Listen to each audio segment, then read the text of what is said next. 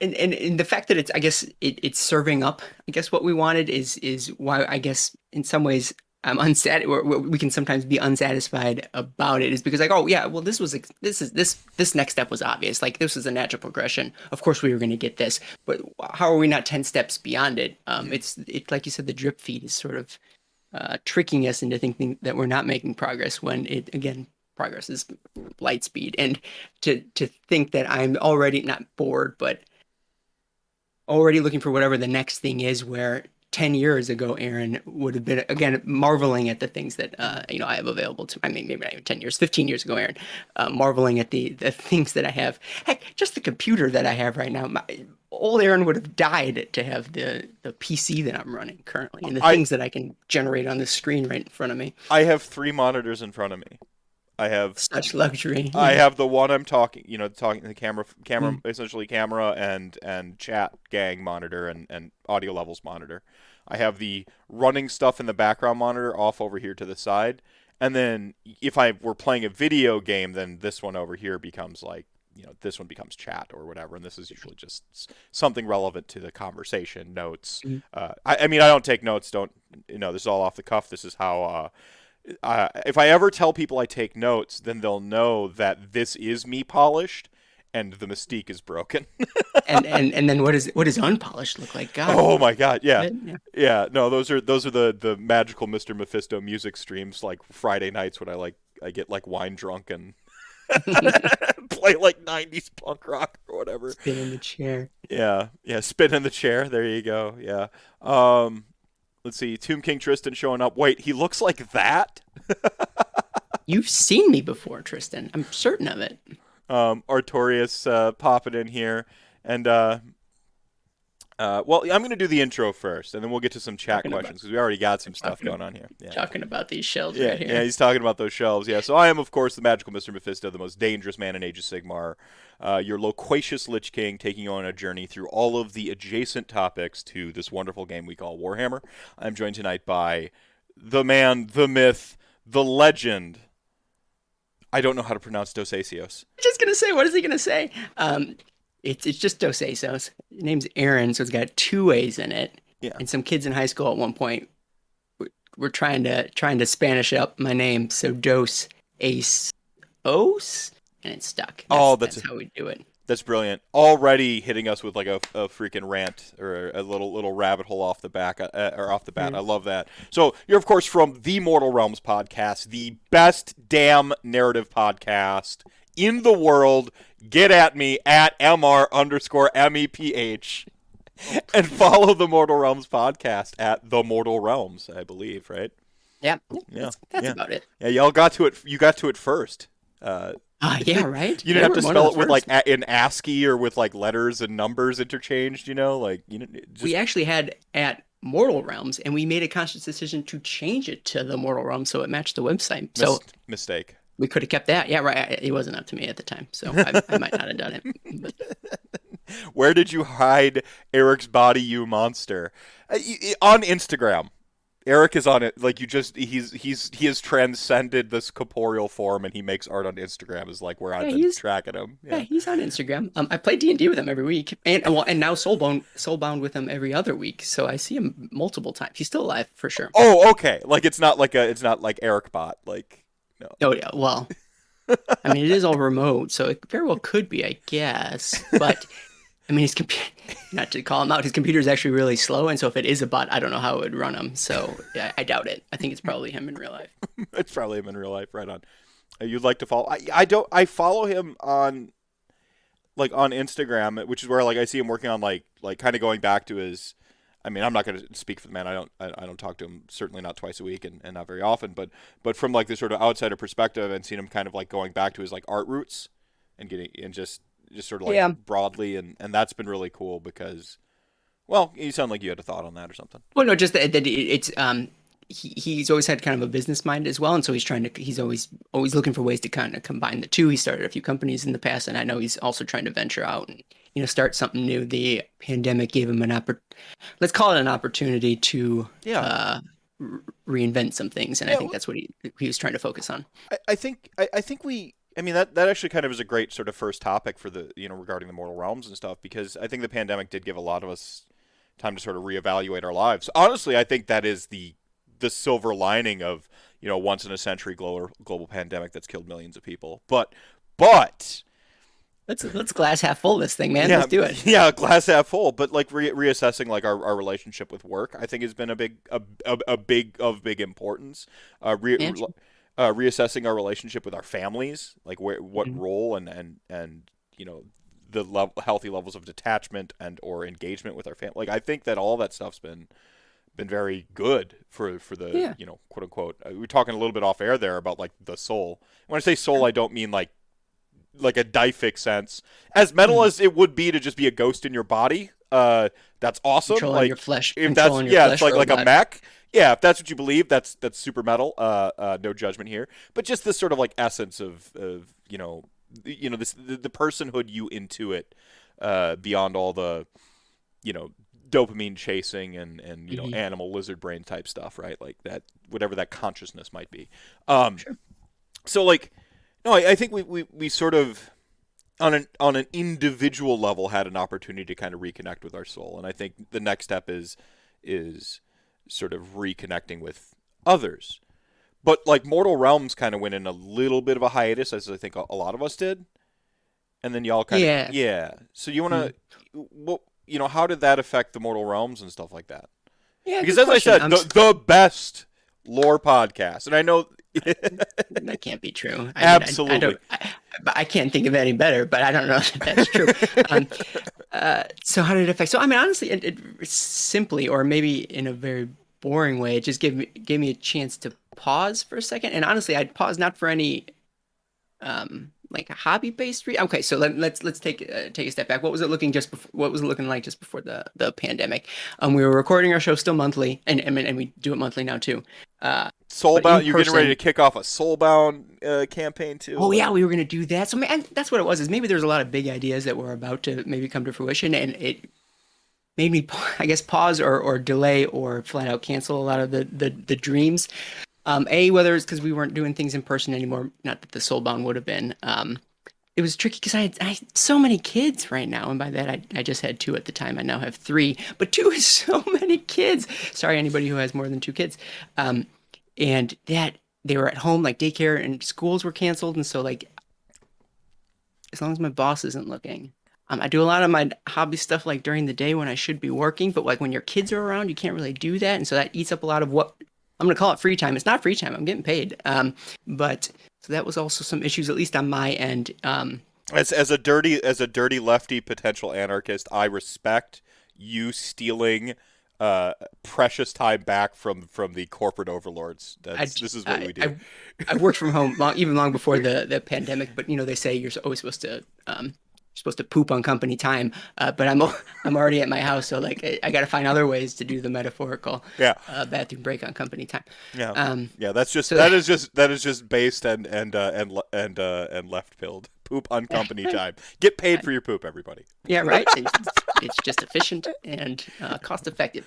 Right. Um, and I feel like I'm losing the thread a little bit, but it we paused for both. I had lost a little bit of free time during the day, and I was kind of quarterbacking at least the story phase. Some of the other shows on our network, and we've got a fair number of them, did similar pauses, maybe at different timings during the pandemic. And then also just because there was a delay of releases, not that we are necessarily release chasers on any of our shows, which is to say we don't necessarily keep up with any of the given releases, but just the fact that things weren't coming out sort of slowed down both, I think, our and other people's enthusiasm. And that if GW was going to pause their releases, it gave us a second to maybe catch our breath and also pause as well. So it was sort of I don't want to say mutual, 'cause GW doesn't think about me at all, but it was sort of a mutual, a reciprocal breather while we Yeah. waited for things to pick back up. But there was no intrinsic reason why it needed to stop. And so once the releases picked back up and I got my feet underneath me, schools opened up and things like that. Hmm. It in some ways, and I hate to admit this because, like you said, a lot of people have passed away from this pandemic. It has ruined many, many lives. After a couple months, my life was exactly the same again. I was already working from home. I'm already kind of a little bit of a hermit.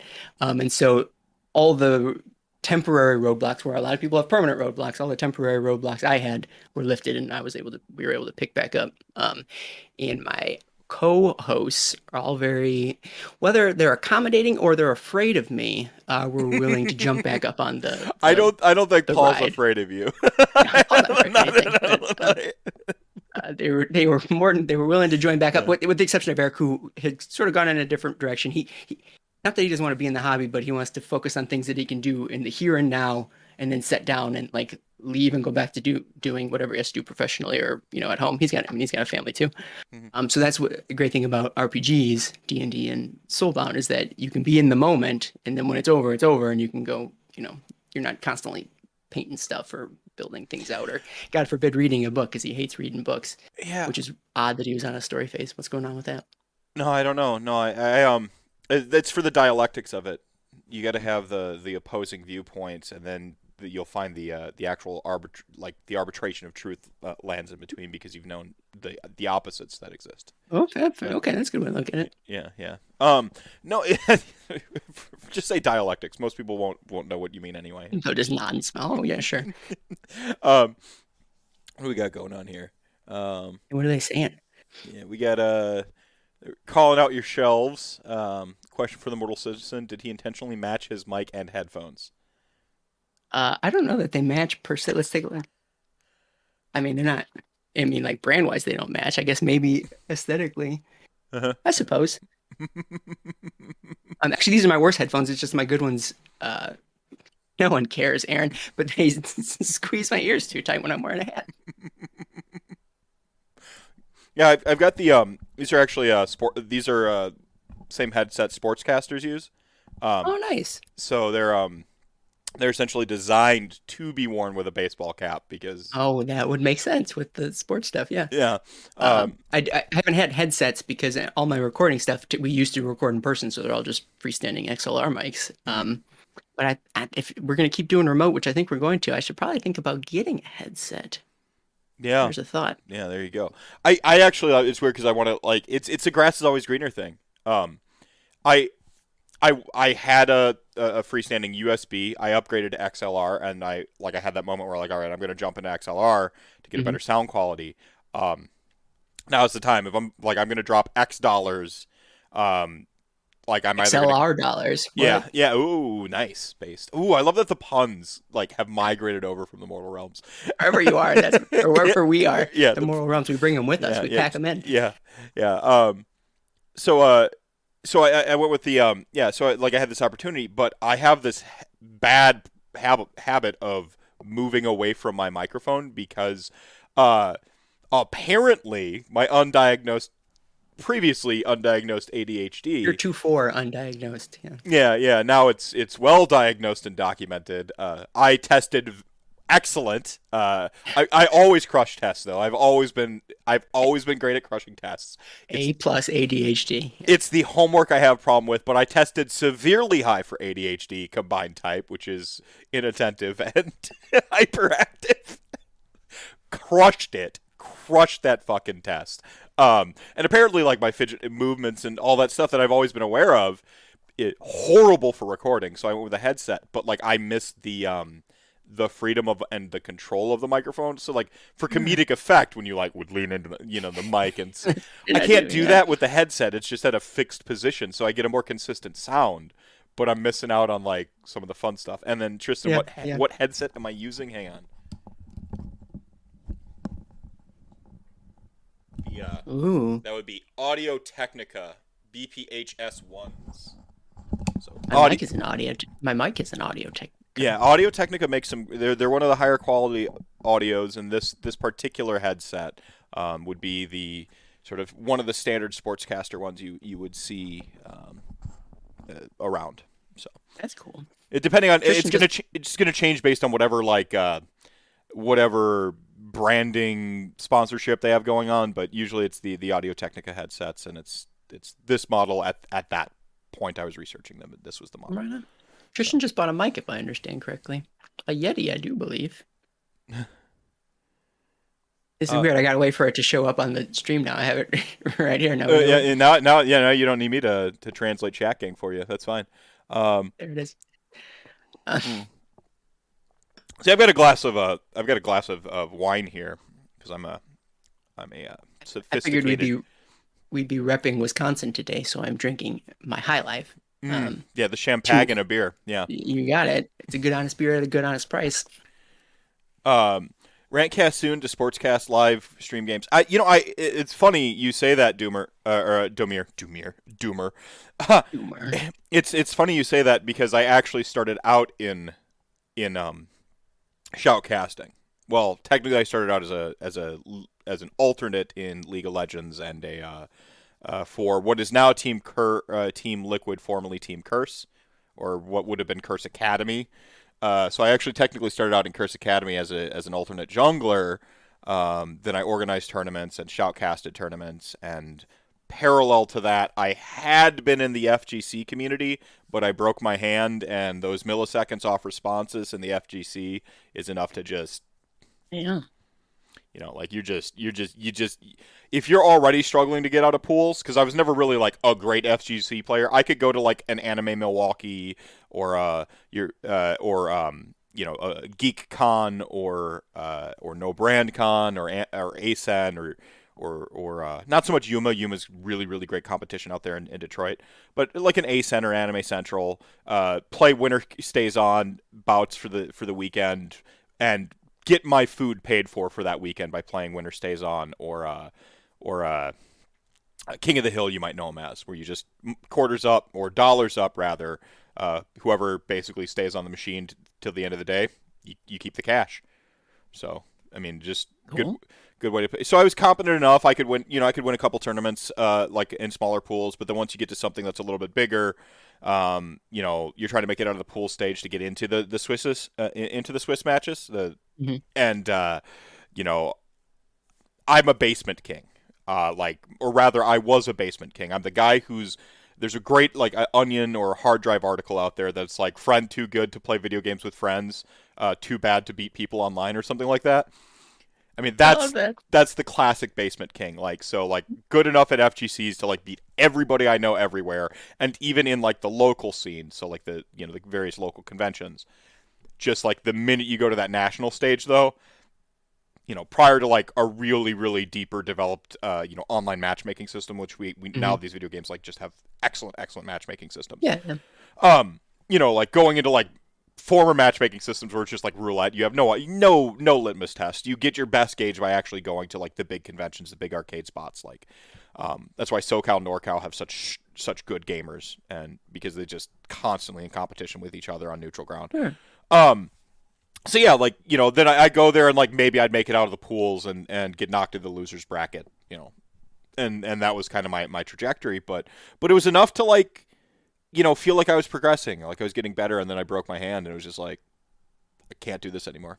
Like I'm not no like I went from like maybe had a shot to like forever basement king, Mhm. or even below basement king now. So But there's a question though of what's better, being the big fish in the small pond or small fish in a big pond? it depends on your ego, your pride, and what Mm. your aspirations are. I think that we have that guy in Warhammer, which is the big fish small pond. Hmm. Those people in Warhammer tend to kind of suck because they're usually like they're usually the that guy prototype. Uh, I can't think of any exceptions, so you're probably right. they tend to be, but then they go to Mhm. like an Adepticon or like or like a Dragonfall or like a Nova, and they tend to have those rough edges buffed out because you either like learn that we're awesome and chill at the tournament scene, Hmm. or like but FGCs you're playing for real money. You're playing for uh you're it's not just playing for pride. You Sure. know, Hmm. between the two, I like people and I like gatherings. So I'd rather be the small fish in the big pond than the big fish in the small Okay. pond. Actually, Gotcha. like Right on. I like what do I have to prove in a local community? Uh, you know, with like couple dozen people. Hmm. Honestly, nothing. Like so. Honestly, I have So, nothing to prove anywhere. But go on. right on. As far as competitive things go, I'm actually incredibly competitive. However, I'm also terrible at any competitive endeavor. So those two don't go together. So Mm. the only winning move is to not play because I know I get way too invested in this stuff, and so I have to just say no, I'm not interested in the first place. I know that about myself. Hate losing, lose all the time. So it's Oh a man, bad that's probably why bad you're more of an combination. RPG player. Yeah, right. It's hard to lose an RPG, Cooperative, yeah, yet it's I still yeah, find a way. Yeah. yeah. No, it's cooperative. Like you're, yeah, no. Um, man, like Tristan dropping Oh, in with the I, I I told him to ask questions, and he's all up in it. How did Aaron decide to start the TMR? I did not, and I don't want that rumor coming out that I started it because it was going years before I ever got involved. So I suppose I can get into it Go if we're ahead. willing. All right. Yeah. Eric and Davey started the Mortal Realms with a gent from across the pond named Mal. I don't know his deal. In fact, I wonder what he's doing these days. I never thought to ask. But they started like 2015, like day zero of AOS launching, because they thought people were being too negative about AOS. Side thought they were negative because the beginning of AOS wasn't super great, and that's why people were being negative. But Davey and Eric thought they were going to introduce an element of positivity into the world, which is great. It's very commendable. They're very positive guys. And so they started their podcast, the Mortal Realms. It wasn't a story phase at that point; it was an everything phase. They had all sorts of phases in their show. Hmm. It was incredibly long. I tried to listen to it, and although there's a lot of good stuff, there's a lot of stuff I was utterly uninterested in. And they were doing that for years, a couple years even. But eventually they realized the scope of their undertaking was fairly large.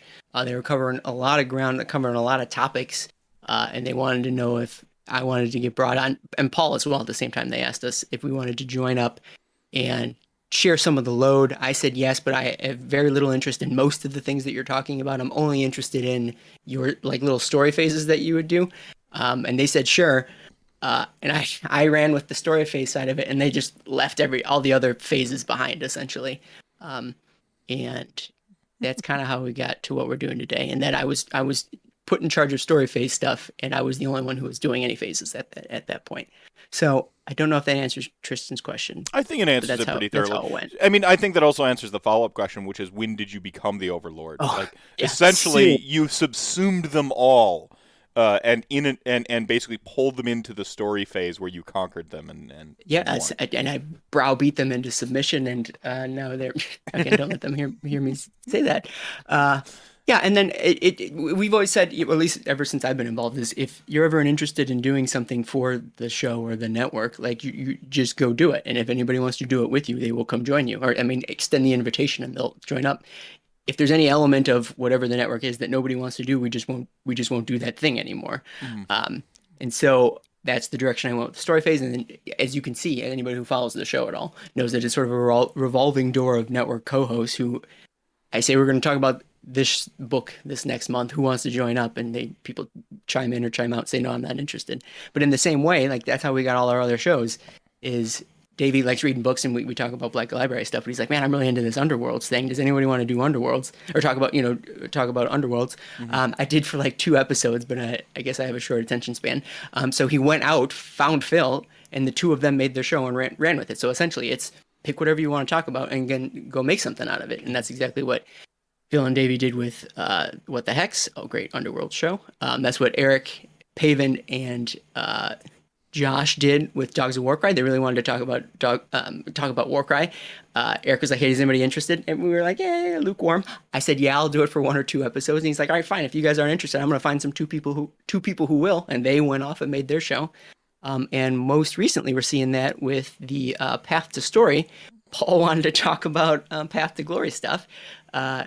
Again, people are interested, but not enough to make another show out of it. So he picks up Will, another local here in Madison, and Spencer as well, who I don't know as well. And now they're making yet another Mortal Realms show. So it's a very unnatural following whatever your passion is in the moment, as far as the Mortal Realms Oh, network no, is it's. concerned. I mean, that's that like really great sort of organic human nature of stories, though, right? Like Yeah, Socrates would be proud. He was all about the oral tradition.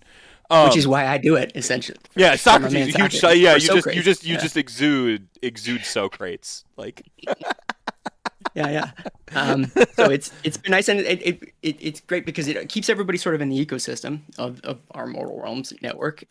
There's so much I would like not to toot our own. There's a lot of knowledge that we've developed as each show has sort of been introduced, and we can bounce ideas off of each other. And so, like, nobody's ever starting from scratch. There's so much foundational work laid out, so that we make it pretty easy to start a new show.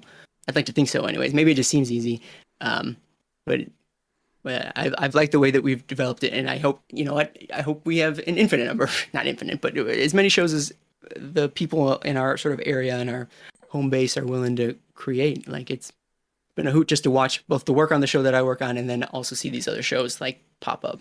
So do you have to like do you do all the editing, or have you trained other folks in the audio editing aspect? Like, is it, you know?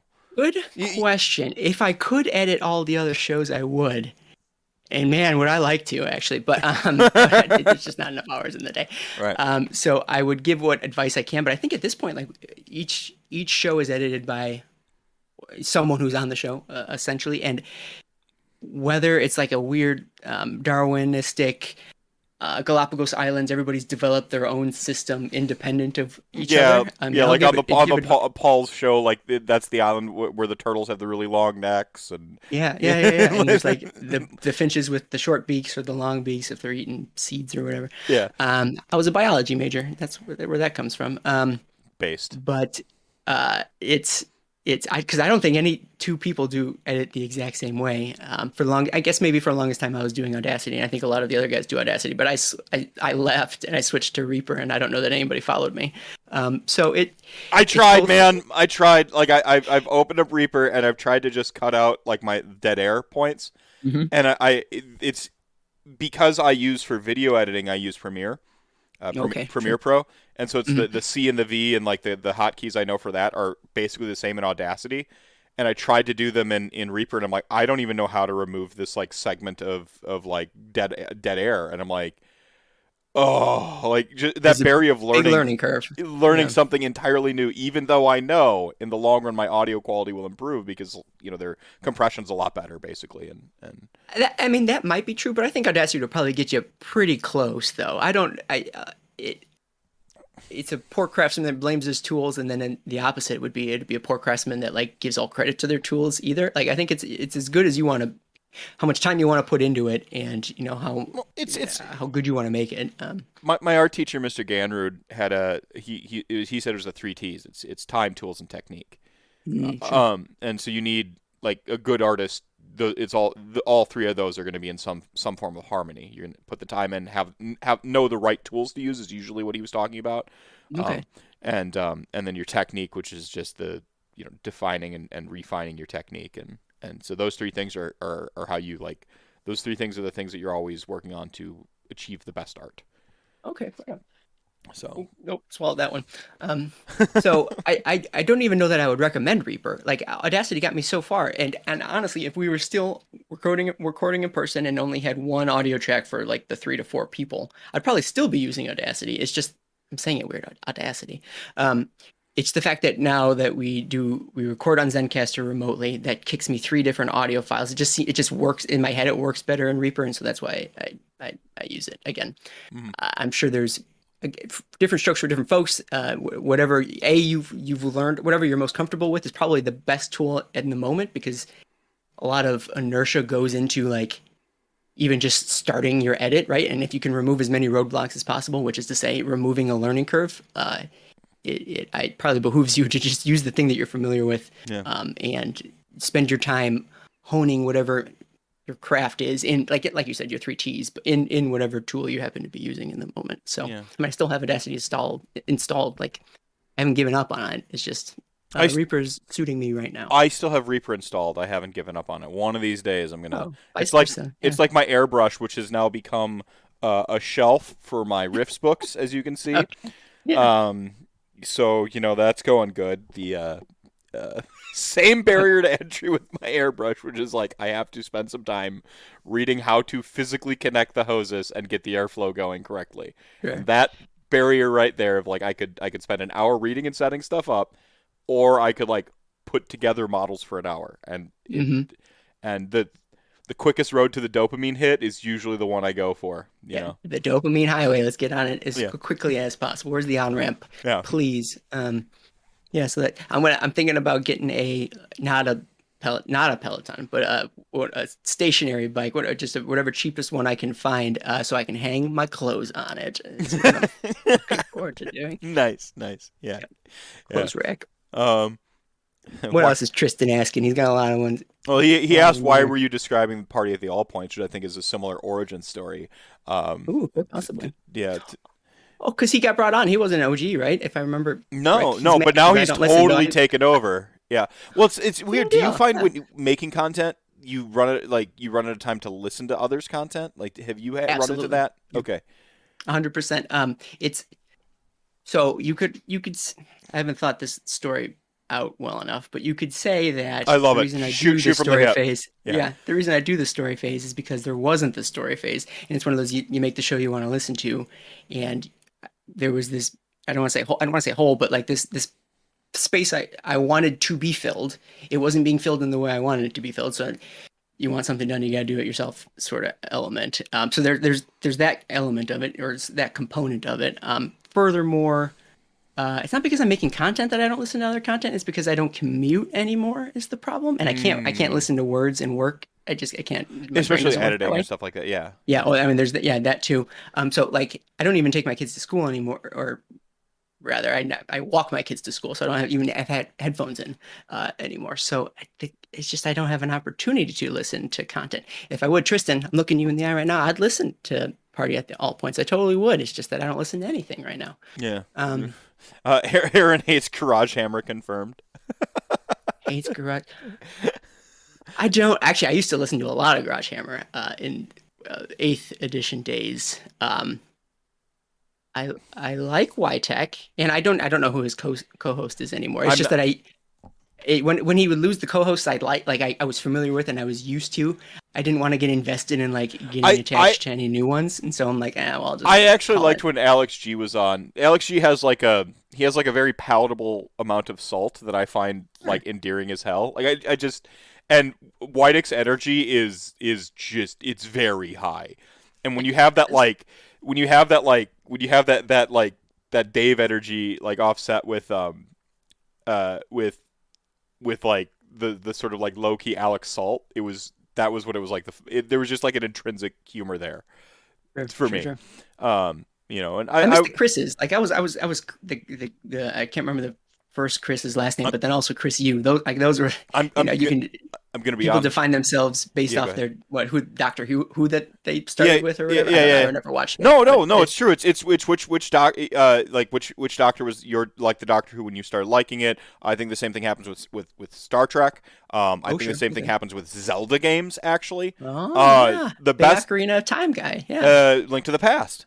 Yeah. Okay. There you go. Yeah.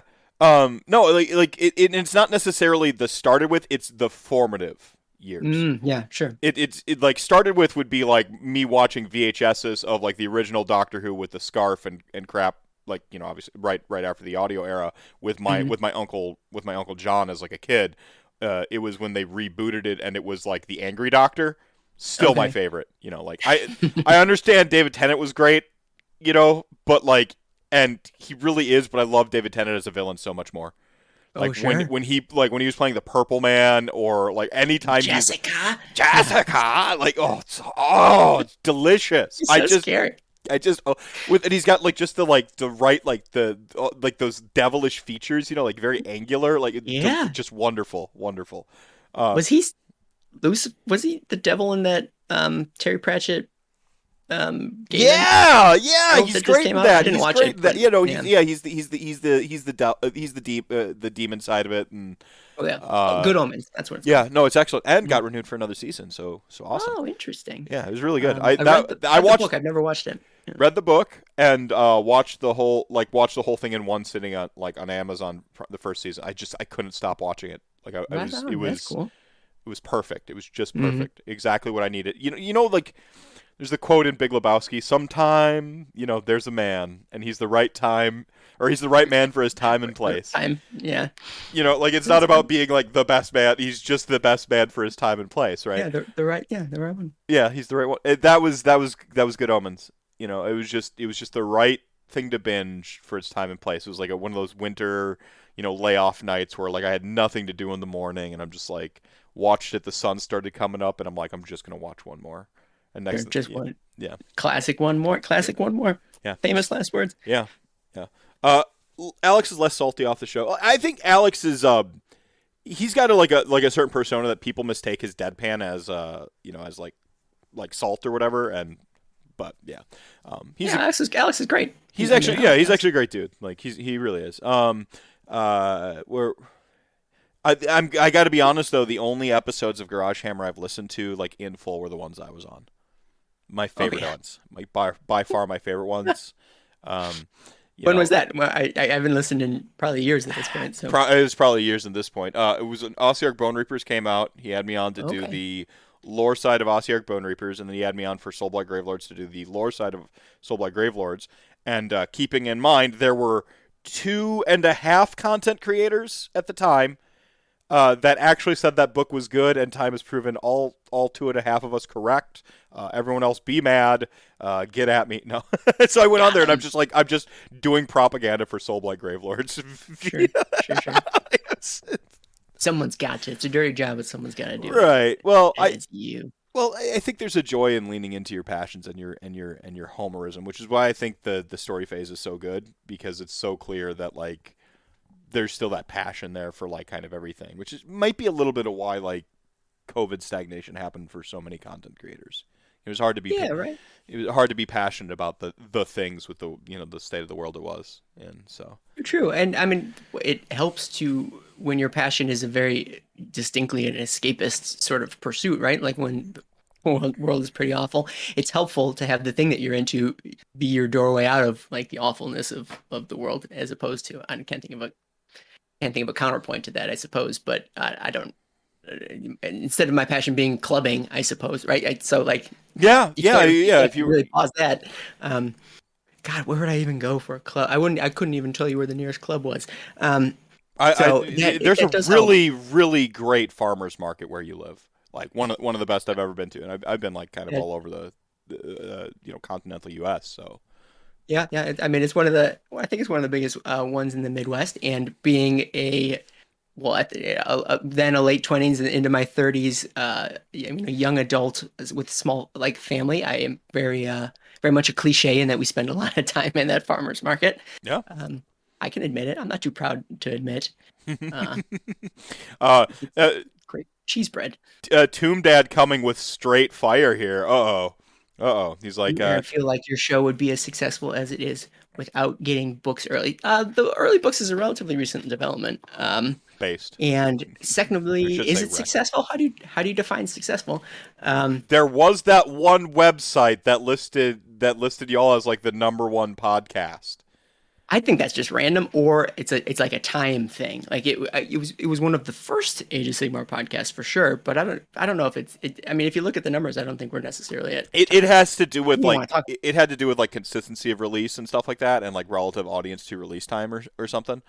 But we took a huge like 6 month break. The show would be as successful as without game. I do. Not to defend it. I don't have to defend myself. Do you, Tristan? No. Furthermore, like we don't do day one release for anything, right? It's weeks after the book has even hit the shelves before we even get around to making a show. I'm more of a stickler for. This is weird for me to say this now because I literally missed this month, but I'm more of a stickler for like my monthly release schedule than I am for like being timely with our releases. So I don't know that the early aspect has much of an effect on what we're doing. I mean, even like Garage Hammer shows, I think are probably longer than our shows, and he still gets to it before we ever get to it, which is a feature or a bug of like often I'm wrangling too many people to try and put together a show. Not trying to make it spicy. No, I think there is a perception in the world. Like shill gets thrown around way more than I'm comfortable with as the anti-capitalist, anarchist dude I am, I see shill get thrown around an awful lot. That I like again. So like when I'm the one who's like, whoa, hang on there, like flag on the play type thing at people calling people shills. I think that's a pretty good like I'm like a canary in the coal mines. Sure. If Yeah, I've yeah. got a problem with it, it's like we dropped a shill like the shill bomb a lot in this community. I don't know, like everyone. I think it's a couple very specific actors out there that people have a problem with, and then like people get roped into that residual heat. You don't need to defend yourself, man. I think your podcast is one of the most on the level out there, and you guys do a great I, job with it. If I I don't think cared I was more, really if defending only I myself. I cared don't more care. about lore, I would listen to it more. It's a certain sort of person who has any interest in the things that we have to talk about. And like I think we're positive enough that I wouldn't be surprised if the passing listener might think shill compared to so like when thinking about the way we present the things that we're talking about. But another way to look at it is we wouldn't do the show at all if we weren't like pretty heavily invested in the things that we were talking about. And if we didn't like the subject matter, we wouldn't talk about it.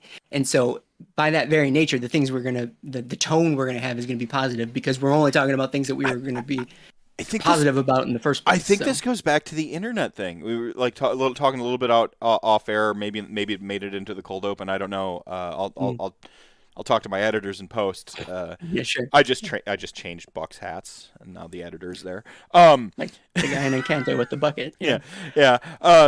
yeah. We were talking about the internet and just how, or I guess maybe I was talking about the internet a little bit more. About how like we really are we haven't downloaded our consciousnesses into the robots like we thought we would, but we're very much a little visual metaphor for those of you who aren't listening back on like Podbean or whatever. But the microchip is in my hand; it's not in my head. But a lot of the affect, the dopamine, the mentality, the mercy of the algorithms and all those things, and we so much of our digital experience is overlapping with our real experiences.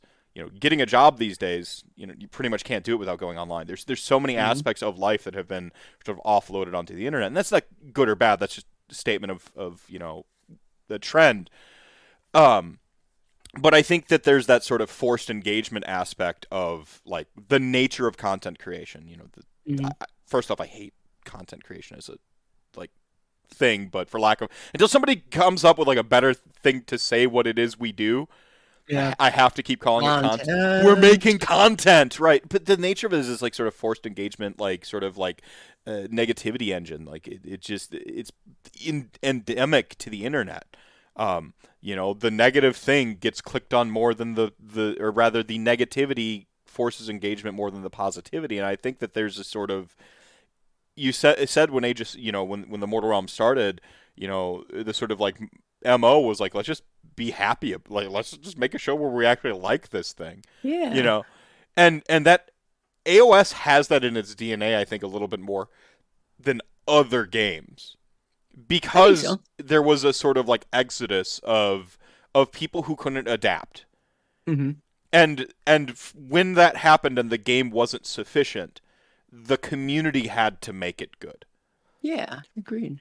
And so that community sort of staking ownership over the game, having those original sort of like comp, like I know they're called comp, but I don't think of them in terms of like comp the way we would think of it now and saying like you can't play with your toys. It was enabling you to play with your toys by having rules that everyone could like look Yeah. at and be like, okay, this is how we interface. Um, and so like you had this sort of like communal ownership of the thing and this positivity that just kind of became part of the AOS DNA, and that's kind of carried forward. I think as content holes fill in around it, like you guys started out probably one of the only lore podcasts out there, if not the Give or only one take. in the original time. As more lore shows have cropped up and stuff like that, there's sort of I think some of that expectation for how the internet Hmm. operates is there. That negativity, like yeah, you're going to go on and read the thing, but if you look at media analysis of like the cinema sins, here's a movie, and then they're not talking about how much they love any movie Fair. ever. It's just nitpicking surface level details and shitting on it. Like with and that's so easy to do. and because it's so easy to do and because it's successful, it's how it's like, again, it's like expectant. It's kind of how we're wired. Yeah. And when something doesn't do that, there's almost like this recoil from it a little bit. I think you guys are kind of above that because you're like accredited as AOS podcasts. You have the tenure to kind of prove yourself above it. But if somebody comes along now with a show and they don't have, that if they don't play into that like sort of outrage merchant thing, like everyone's like, do you really like AOS that much? Or are you just a shill? Like it's Yeah, right. Then if you don't have like the edge or the bite to it or something like that, they just assume, yeah, maybe you have an ulterior motive or But what I what can't have you. fathom spending like the time I spend on my podcast. And I see I cheat. My You technique, wouldn't. I don't technically talk about Warhammer. Like that's my Warhammer secret. adjacent. Yeah, Warhammer right. adjacent. You say it at the top. Yeah, Yeah, it's Warhammer. clear. Yeah, Warhammer. I talk about like the culture around it, the adjacencies. I try to get a little life lessons in there. In some way, that's so much more interesting than the Warhammer Well, itself. I like to think I talk about the community. I'm a community focused podcast. Okay, yeah. There's not really a way. I'm focused on the community. That's always been the agenda from day one, and that community has interests beyond Warhammer. Where are the intersections between what what community likes and so on? That's what it's about for me. Yeah. But like again, I cheat. I can't imagine spending just the time I spend with my podcast being mad at a thing. Don't get me wrong, like that was my games journalist career, is just like becoming cynical and hating and learning to hate video games, and I still haven't fully recovered from doing that for 10 years. Still inside you somewhere. Oh yeah, it's just dead. Just dead. I had to be an apologist on behalf of myself because I pre-ordered Elden Ring, and I refuse, like, on any given day, I will tell you never pre-order anything. Pre-orders are bullshit, and like don't pay for something that doesn't exist yet. Sure. Don't do that. Why would you shill for a company? I do it all the time. I know you are a shill. See, shill confirmed. Never mind. We can end the episode. No, Absolutely. no. It's like and then I'm like, well, I bought Elden Ring, and so like I felt like that inner cynic that's just doesn't love video games anymore is like, you son of a bitch. Hypocrisy signs Yeah. just flashing. Yeah, above just like there, yeah, like we can never trust anything Mephisto says about video games ever again. Now, everybody, like it's over. He pre-ordered one video game. Which is how the internet works. You do. Okay, I know how this sounds, but sometimes it feels like you do. Well, no, I don't want to get into a cancel culture conversation, but still, I trust you no matter what, ride or die. Thank you. You're absolutely welcome. What? Tristan, not Kristen. Tristan, you're asking, would you force your co-podders to get better audio gear if it wasn't up to snuff? I don't force them, but I peer pressure them so hard that they go and upgrade their gear to do so. So we get like, there was a time where we'd get a lot, I'm not going to name names, but we'd get a lot of like crashes or like, mics wouldn't work and blah, blah, blah.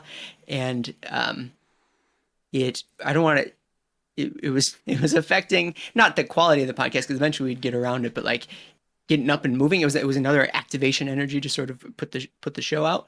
And I don't know, it maybe I wear my heart on my sleeve too much, or I let it seem like it was getting to me, and then people out of sympathy, people started picking up their technical slack, and they started to meet me halfway. So that's how I answer that question. I wonder, are you asking because you're experiencing, Tristan, are you experiencing people not holding their own on the audio quality? Oh, I think he is. Are you looking for advice? I think he is 100% trying to up the party at the all points game by like osmosing knowledge from one of the best in the business. I wonder if that's what he's getting at. It was so much easier when we did it in person because it was just all my stuff. We'd set up like a table, like my room goes this way a little bit, so you'd set up a little table. We'd all sit around each other. We could look at each other. We make funny faces. There's no reason why we can't go back to it. I suppose we're all vaccinated. There's only the 3 or 4 of us. It wouldn't be the end of the world. You know what? Maybe I pick it back up. My soundboard's getting dusty over there. We could fire it up again. I don't know that. I think we're doing a pretty good job on Zencastr, sort of keeping the vibe to a comparable level, but I bet there's a little like an inch or There's two a that we can get closer to that there's a dynamic that little we used to lost in have. translation. I used to do my first podcasts were with a group out of Milwaukee called the Technophiles Podcast Mm, Network (TPN). fun. Hmm. And they had a couple different shows. They had like the Branching Dialogues was the name of the video game show I was on. They had like their actual Technophile News, which was just like tech trends Hmm. um that was in person, and that was like my with the fucking snowballs, the Eddies, um and and that was my first experience. And like there is something kind of like social cues in terms of your turn to speak is a lot smoother in reality than on the internet. True. Yeah. It's that slight delay between Discord, the like you can see somebody kind of lean forward, you're a little bit more aware of it. Like right now I'm distracted by looking at chat. I'm just enough of a twinkle of my dog over here to where my eyes keep darting over there. But in Mm. person you have that human that you're imperceptibly picking up on just the same level. When will you add an audio soundboard? Like, yeah, like like when you dog, and then like oinks and shit, like yeah, like you listen to the One Mortal day, Realms, yeah, what I want lightning to do crashes, something. Yeah. sad trombone. We used to, or we're better now, but we would swear on the show, and we're trying to make it a point to not swear on the show. And so it was fun because it's not fun, but in editing, I'd put a thunderbolt over any swears. But it would be so much cooler if I could, press the button for a thunderbolt. Yeah, But now everybody's in the habit of keeping minding their p's and q's and not swearing. Also, apparently Tristan's not or he's not. He's the one who's holding everybody else back. Maybe that's why he's asking. yeah. No, I mean, if the advice is actually Tristan, just buy a better microphone, just get better I equipment. don't. This one isn't. I don't know. It wasn't terribly expensive. I don't. How do you define expensive? I'm not going to make that judgment call for anybody else. Yeah, I don't know. Like I wouldn't tell anyone to buy the headset I bought at the amount I bought it at, just as like if Mhm. they were just starting out a podcast, I'd be like, oh yeah, invest in this. I've done this for how long now? I do want to get the freaking stand XLR now. Just I feel like it would be more freeing to not always be Yeah. wearing these. Always be wearing the cans. Um, There's something fun to like whenever you need to yell something, you can just kick your head back lean to back to and the mic shout it. and Yeah, shout. like Yeah. yeah, no, like there's an affect of like playing with the mic that I think is really fun that I've lost since I moved back to the headset. Mhm. Um, Bud setup is nice. Bud seems to have audio experience, but that makes sense because he did sports casting. So Oh, did he? of course he's had to like, even if it wasn't in his job description, he has had to troubleshoot those audio setups and stuff. I guarantee it, because that's just part of the game when you're in those small teams like that. Domir, just reset real quick on the CinemaSins. I use CinemaSins as shorthand.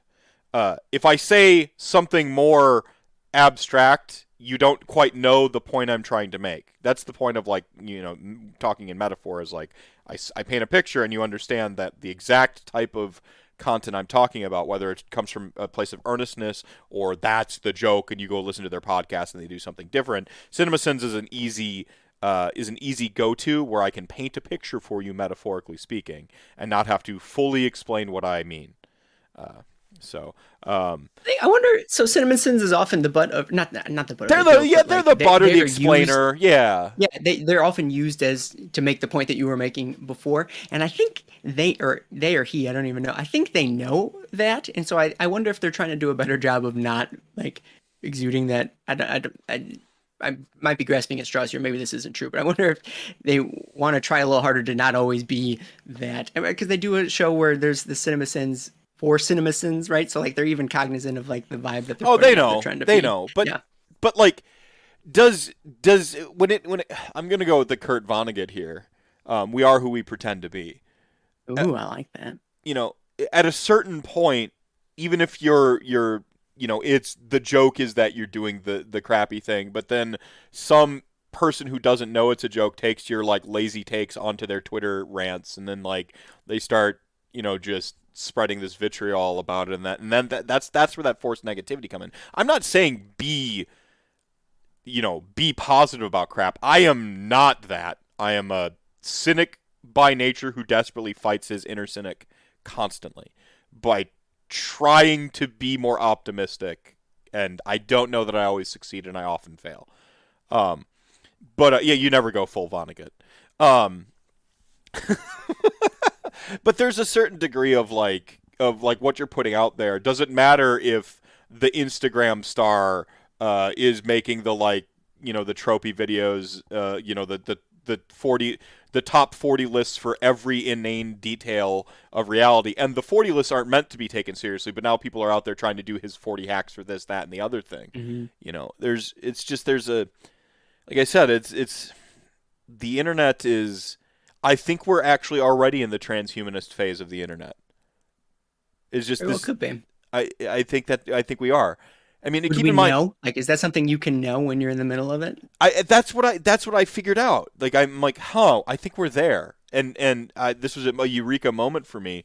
Transhumanism doesn't just refer to like sweet robots. By the way, transhumanism goes back to the Industrial Revolution, where But it could, though. it could, though, right? I mean, that goes back to the idea of like sort of transhumanism goes back to like automation itself. Hmm.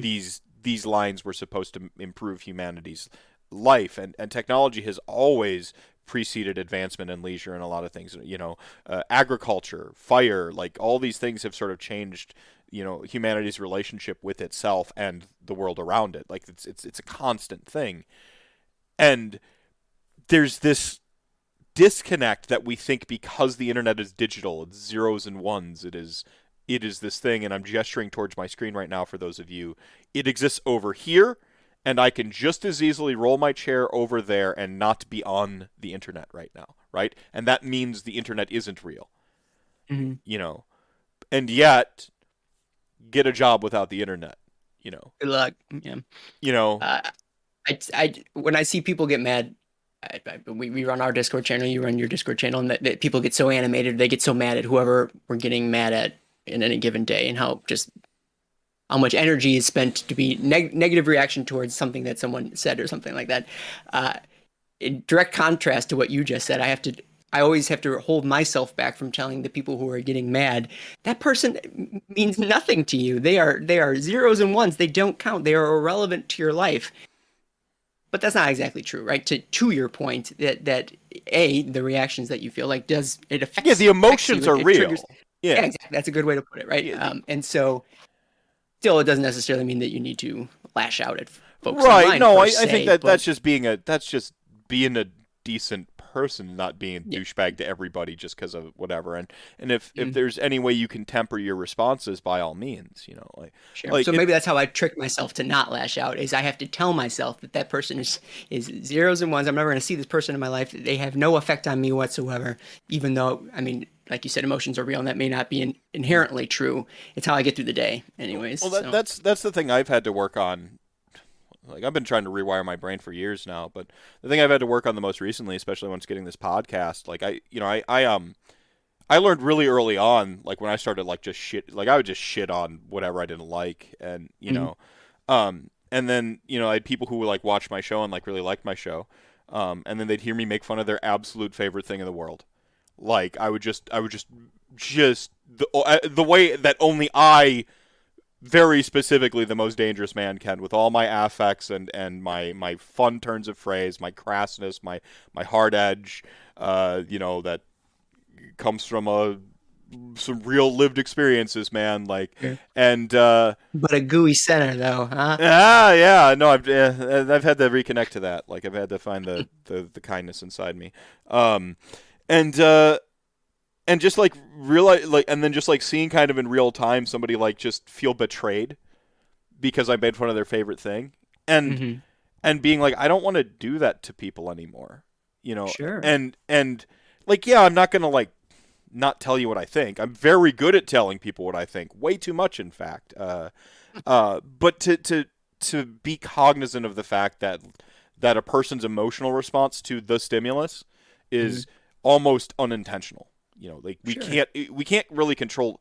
The emotion is the thing you feel, and that happens, and that's on that cursory sort of base first response level. Stimulus Hmm. happens, you feel some kind of way, and people can't help that, whatever that is. If it's disgust, it's anger, if it's happiness, Sure. it's that second tier thought and then the actions that go out that sort of go out from that emotional state that I think we got to focus a little bit more on. Yeah, true. This means giving people like some distance to have the emotion, and then if it's like Gargants come out and your friend is disappointed that Mega Gargants come out and he's like, man, this is not the army I thought it should be, man, I'm like really upset.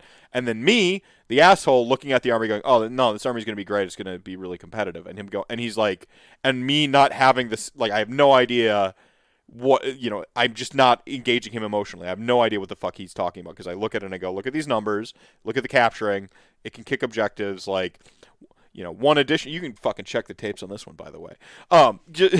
You're going back to and being like, oh no, and then just like utterly dismissing my friend's emotions because what they wanted wasn't what they got, and just giving that distance to people. This, I don't know. It's just. It's complicated because like I'm a very I think I read him as a more emotional individual. Like I certainly wear myself on my sleeve. Sure, yeah. When Definitely not Nagash, the opposite. I mean, there's that. So. What's that?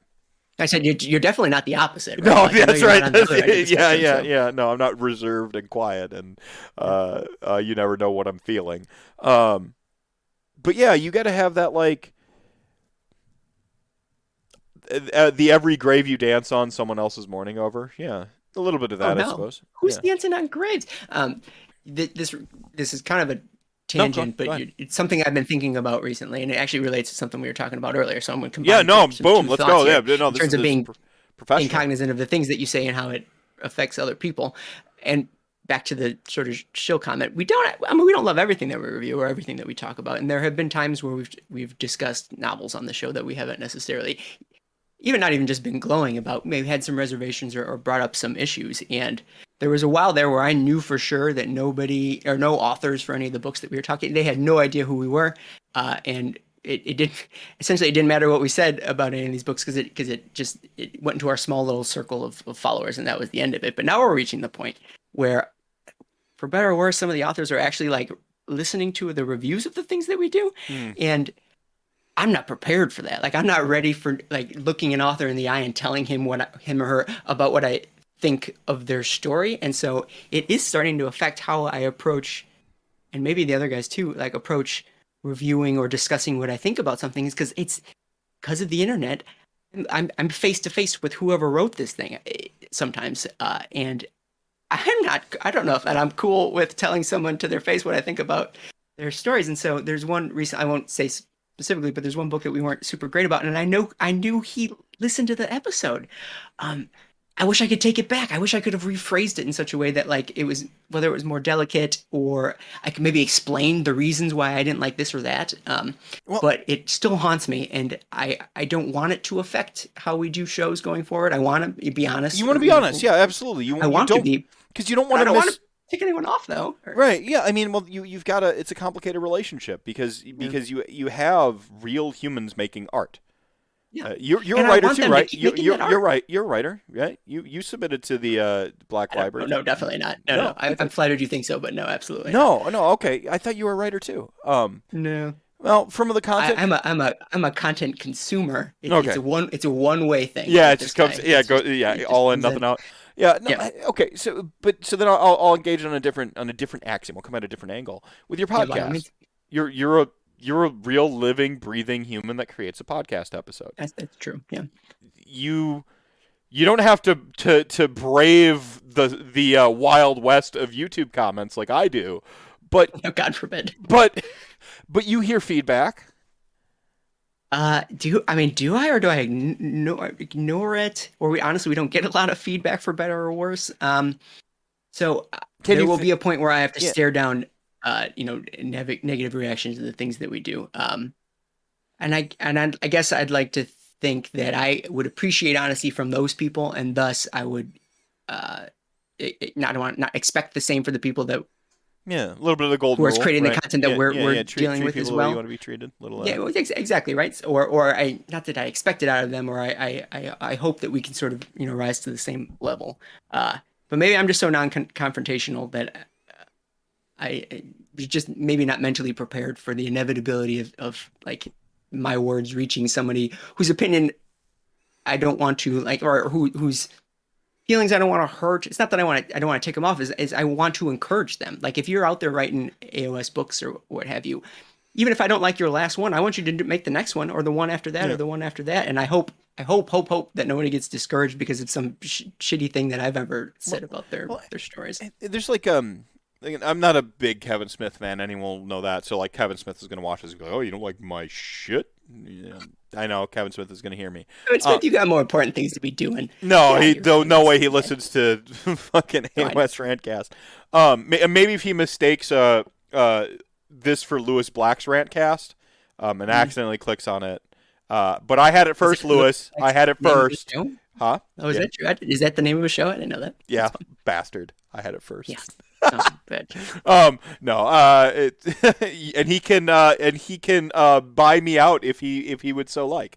No, it's uh the um no, like I don't really like the Kevin Smith stuff, but like there's that part early on in it was a Jay and Silent Bob Strike Back where they're talking about like how everyone has the internet now and it's turned everyone into a critic.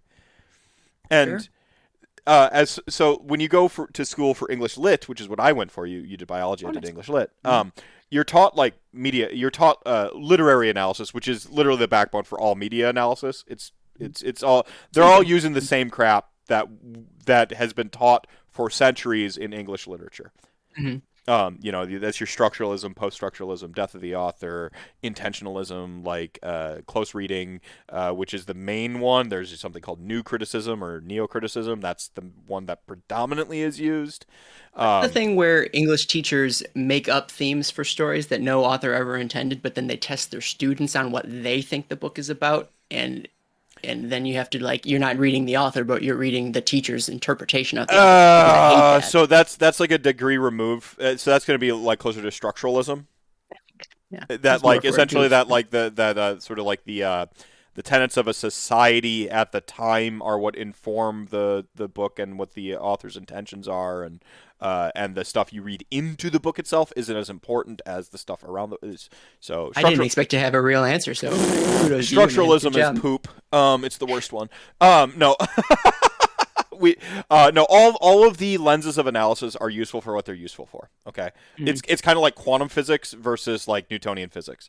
Quantum physics is really good at small stuff, but when you try to use quantum physics for big stuff, it like the math breaks down, and vice versa Okay.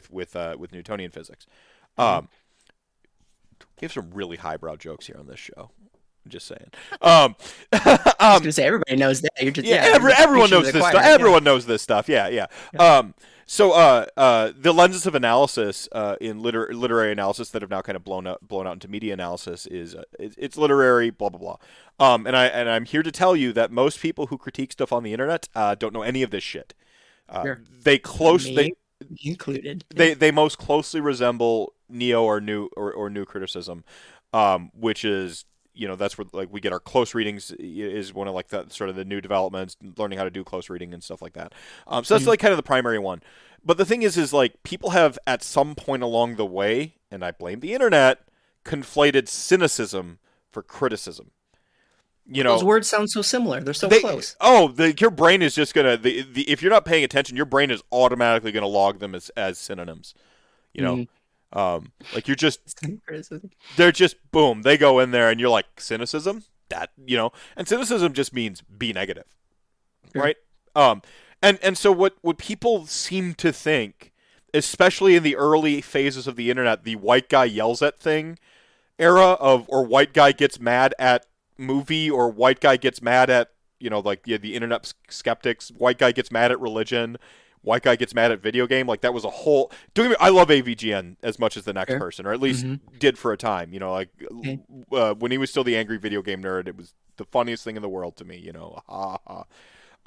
So I get it. I got the appeal. But because that was how we absorbed criticism, media criticism, it's also how we project our criticism. Sure. And Yeah, yeah. and so learning how to like just be negative about something, super easy. Really easy to like nitpick out every flaw in anything you see. It's hard to give meaningful criticism.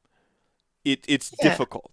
one of the there's also like another bad technique you're taught is to give a compliment sandwich. Say a bad thing, say a good thing, say a bad thing. That's also not media analysis. And that's what Very artificial or contrived. well, and that's what people are taught to do when someone says CNC my my work in progress. Give me some criticism. Basically, they're inviting criticism. One of the main things I see people do is the fucking compliment sandwich that they learned in like fucking grade school, and I'm just like, that's that's not constructive criticism. That's not you have to, in order to do constructive criticism, you have to be able to deconstruct something and then give them the tool, like give them something to build from or build back with. And we Very never learn that stuff. first part. And it's I mean, this even ties into like sort of the negativity of the negativity bias of the internet. And this is a weird show, everybody. I'm sorry. I apologize for this. I love it. But no, like the sort of like substituting negativity for criticism, and I've been fatigued with it for a long time, and I don't even do criticism anymore. I'm just like, that's not criticism, and then I just like push my glasses that I suddenly have up and like walk away. That's honestly one of the only. I mean, I can get contacts, but I don't for a lot of the affectations that you can do. Oh, glasses! With Yeah, glasses, no, I totally would never wear contacts. One, I'm not touching my eyeball. Oh God, no! And That's actually the number one reason. And if I'm going to wear if I'm going to be in a state of needing glasses, I want to have the affect that comes along with glass. I want to be able to take them off like in a dramatic moment. And man, like I am outraged way more than I should be just so I can do. yeah, like it goes back to the motion. microphone thing, like being able to lean into the microphone and be funny with it. It's like if somebody is like, my kid says something, they need to know that I'm upset. Like, like It is my number one tool in the parent arsenal. Think how much weight is behind the Night, Tristan. one of those. Yeah. Right? Give me Oh, one of yeah. the overlooked ones. Yeah. Like It's so great. like staring down the bridge of your nose with the glasses. Oh, yeah. Great. Oh, good. Tristan, you had some questions I wanted to answer real quick though before you go. I don't know if he's still here. He asked, "Can you take us through a how it's made for TMR episode?" I feel like this is a very abrupt transition. I'm going to reset my point, and you're going to read this, and I'm going to use this opportunity to get wine. Oh yeah, by all means. So Tristan's probably long since gone, but I'll answer for everyone else because I know y'all want to know, you guys and girls, and other variations. The best questions is answering how the sausage is made. Everyone, Right? Everybody wants to know. So we pick a book that we want to cover. So lately we do deal with more recent releases, mainly because it's just what I'm. Not that it's about me, but it's what I'm interested in talking about. Because whenever a new book comes out, that's what I'm actively reading in the moment. So I want to talk about it with people. It's the new, the latest, the greatest. Depending on what type of book it is, whether it's a novel or a battle tome or campaign book, we have like a different outline that I just reuse for each of those different types of books, contents, things that are coming out.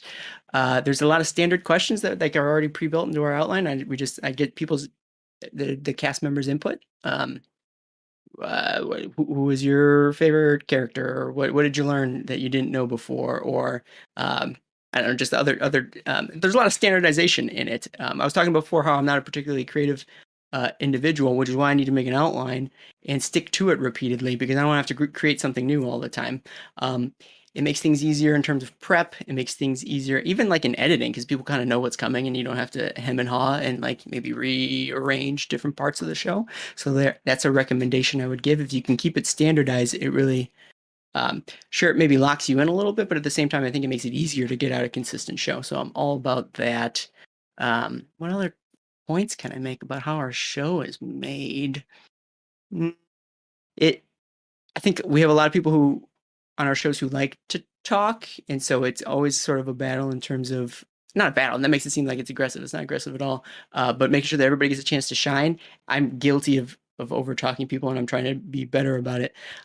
But it helps by doing a lot of that pre-work, so people know the things that they want to talk about, and then that helps them give the opportunity to speak up and talk about the things that are interesting for any book or show that we're covering. So I advocate for that too. I don't know if that answers your question. I hope it does. I hope it did too. So I actually had a point I was spiraling towards with that criticism thing. Gimme. Bring it back. So this went back to the artists hearing you now, like the Sure. writers hearing you now. Um, and it really kind of comes down to like how you critique something. Yeah. And that's the thing is like learning how to qualify something you think is a huge difference, in how it comes across to people, and we know like it always sucks for someone to tell you that they don't like the thing you like. I always think of the song Not a Sir from like the 90s, like I'm popular, Oh, you know sure. I'm never last picked, like I got a cheerleader chick or something, and he just and one of the spoken lines is something You know that. like, yeah.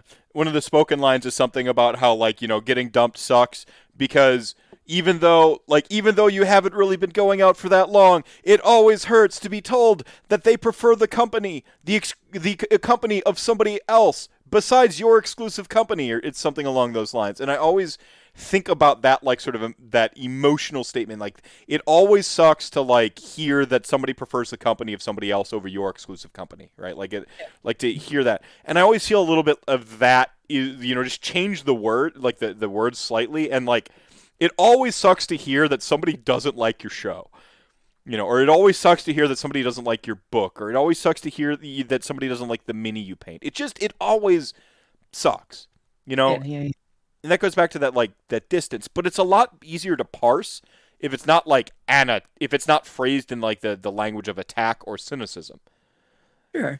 Or it can suck less Yeah. if there is whether and not that I'm ever trying to give someone recommendations as to how to make their book better, because God, that's the last thing I have no business making those Mhm. recommendations. But at the very least, if I can get to the core of why I didn't like something, understanding makes the suck less, right? If they can at least point to something, or maybe it's just a subjective component to whatever we're reading. I don't like this just because it's not for me. Yeah. Then the author doesn't have to feel Yeah, that's different. Yeah, bad that's about it or very different. anything. Like this isn't my normal genre.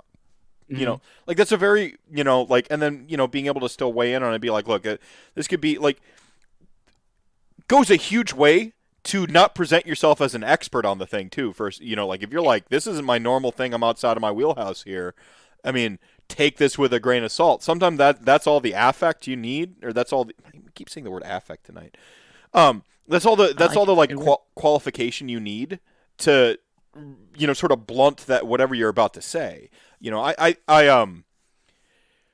There's a reason I don't play Mass Effect 3 on stream, and people donate to force me to do it because I tear into that game at every layer of it, and I cannot be charitable. Like I am not capable of like any qualifying Siebler. statement I can make will not save the scathing like problems I see with that game and how I'm going to say it. But like, Halo, I used to be really critical of Halo. I did not like how, these kids were on my lawn. I had played, FPSs for a while, and I thought it was a ripoff. And it took me years, 2 decades to look back on Halo and go, that wasn't ripoff, that was homage, and I didn't get it. Sure. Yeah. And that shift in perspective, but like all my cynicism and of basically being grumpy that people thought suddenly were discovering shooters and telling me this was the best shooter of all time, and I'm like, no, it's the only shooter you've played. And like Mm. for whatever reason, that was an important sticking point for me to like be this erudite elitist douchebag to people and assert that my taste is older than theirs and more informed than theirs, and and I just it's fatiguing these days. Like Or not to make it an age thing. It's just that I mean I'm now too old for for is feeling is that that way. what it is? Like I don't know, or it's in the same way that I can't drink to the same amount that I used to be able to, because literally my body can't handle it. And so maybe in some ways, physically, my body can't handle that level of negativity anymore. I wake up feeling like I can't handle the negativity hangovers anymore when I wake up the next day. that's Um, possible. right. And already I'm already dealing with so much uh, nonsense that I'm already negative about not negative, but Well, like so many other things are weighing on me. I don't well, need this weighing on me too. that's why it's really hard for me to care about the FAQ, not this past year, but the previous year. Like a mid global pandemic, and it was just like people screeching, "When's the FAQ?" And I didn't want to be dismissive of people's emotions because, like, if that was the one thing they were looking forward to that month or Sure. whatever, Yeah. I understand being disappointed. But me, I couldn't, I couldn't manufacture a fuck to give. I'm like, people are dying. The last thing I care about is the FAQ for a game nobody's playing during a fucking pandemic. And I was so like, and there's that like, I don't know, like even I feel like that feeling I had then was too much. Yeah. Like Even that that. was mean. That was like that sort of dismissing of just half of a fandom because like people were looking forward to a thing, and I'm like, you motherfuckers looking forward to a thing. And I like flip How the table at them, like, how dare you? you know, Um, I still feel, like dismissive toward that basic mentality of like, the release hype and the, what did you expect they were going to do with, mhm. these factors, and like I still have some of that dismissive, but I try to temper it. Um, I'm right there with you. I mean, I feel the exact same way in that like my knee-jerk reaction is to also be dismissive of those again like the reactions, and I have to fight so hard to keep my mouth shut for the reasons that or some of the reasons that you brought up, and that like yes, just because it's not important to me, I gotta understand it's important to these other people, and maybe Aaron of years past would endeavor to try and convince these people that the thing they care about isn't worth all their energy. But that's not fair. Like that's a very naive, immature way to approach these things. yeah, And it's interesting or something I'm realizing is that being so close to that element of a fandom makes it so much more present and sort of in my face. Like I'm in the same Twitter circles that you are. I see the same people online having the same reactions to these things. And like I want to part of me wants to like be like, no, guys, you're acting crazy. You're overreacting to whatever their current outrage is in the moment. But the world is like as we've talked about all night essentially the world is full of outrage about all sorts of nonsense stuff, and these are just the people that I see because they're just directly in front of me. yeah. There's no use in trying to change anybody's minds.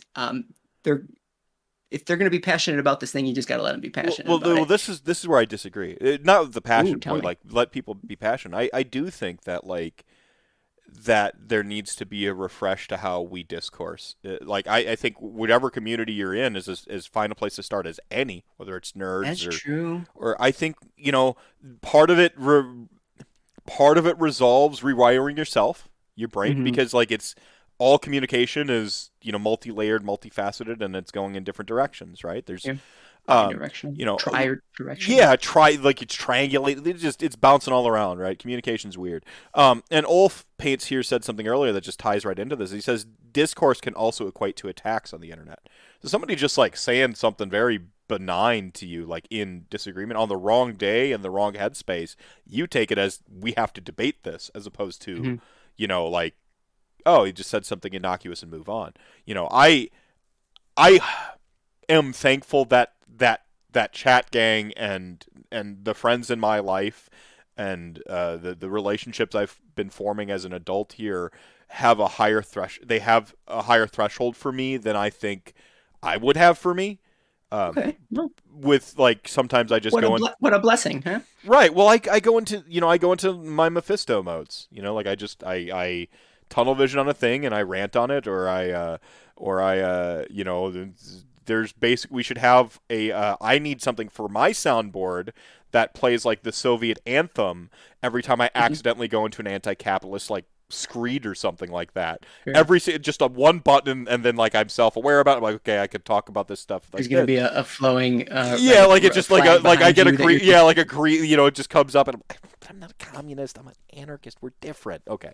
Um but like anytime I feel the need to distinguish that, I should fucking like reset the clock. Like and for people to be like, not everyone thinks on the same like, layers that you're thinking on, but you still generally agree with people because most people just, want to play games, take care of their families and like, not perish. in that order. Play games, take care of their family, not perish. One, two, Right, three. right. But yeah, so like I think we need to and this has just been on my mind, talking about like consuming content and stuff like that. I've just been like reading and pontificating, and I've been locked in my own head for the last, well, since my diagnosis with ADHD, CPTSD, depression, bipolar, all that stuff.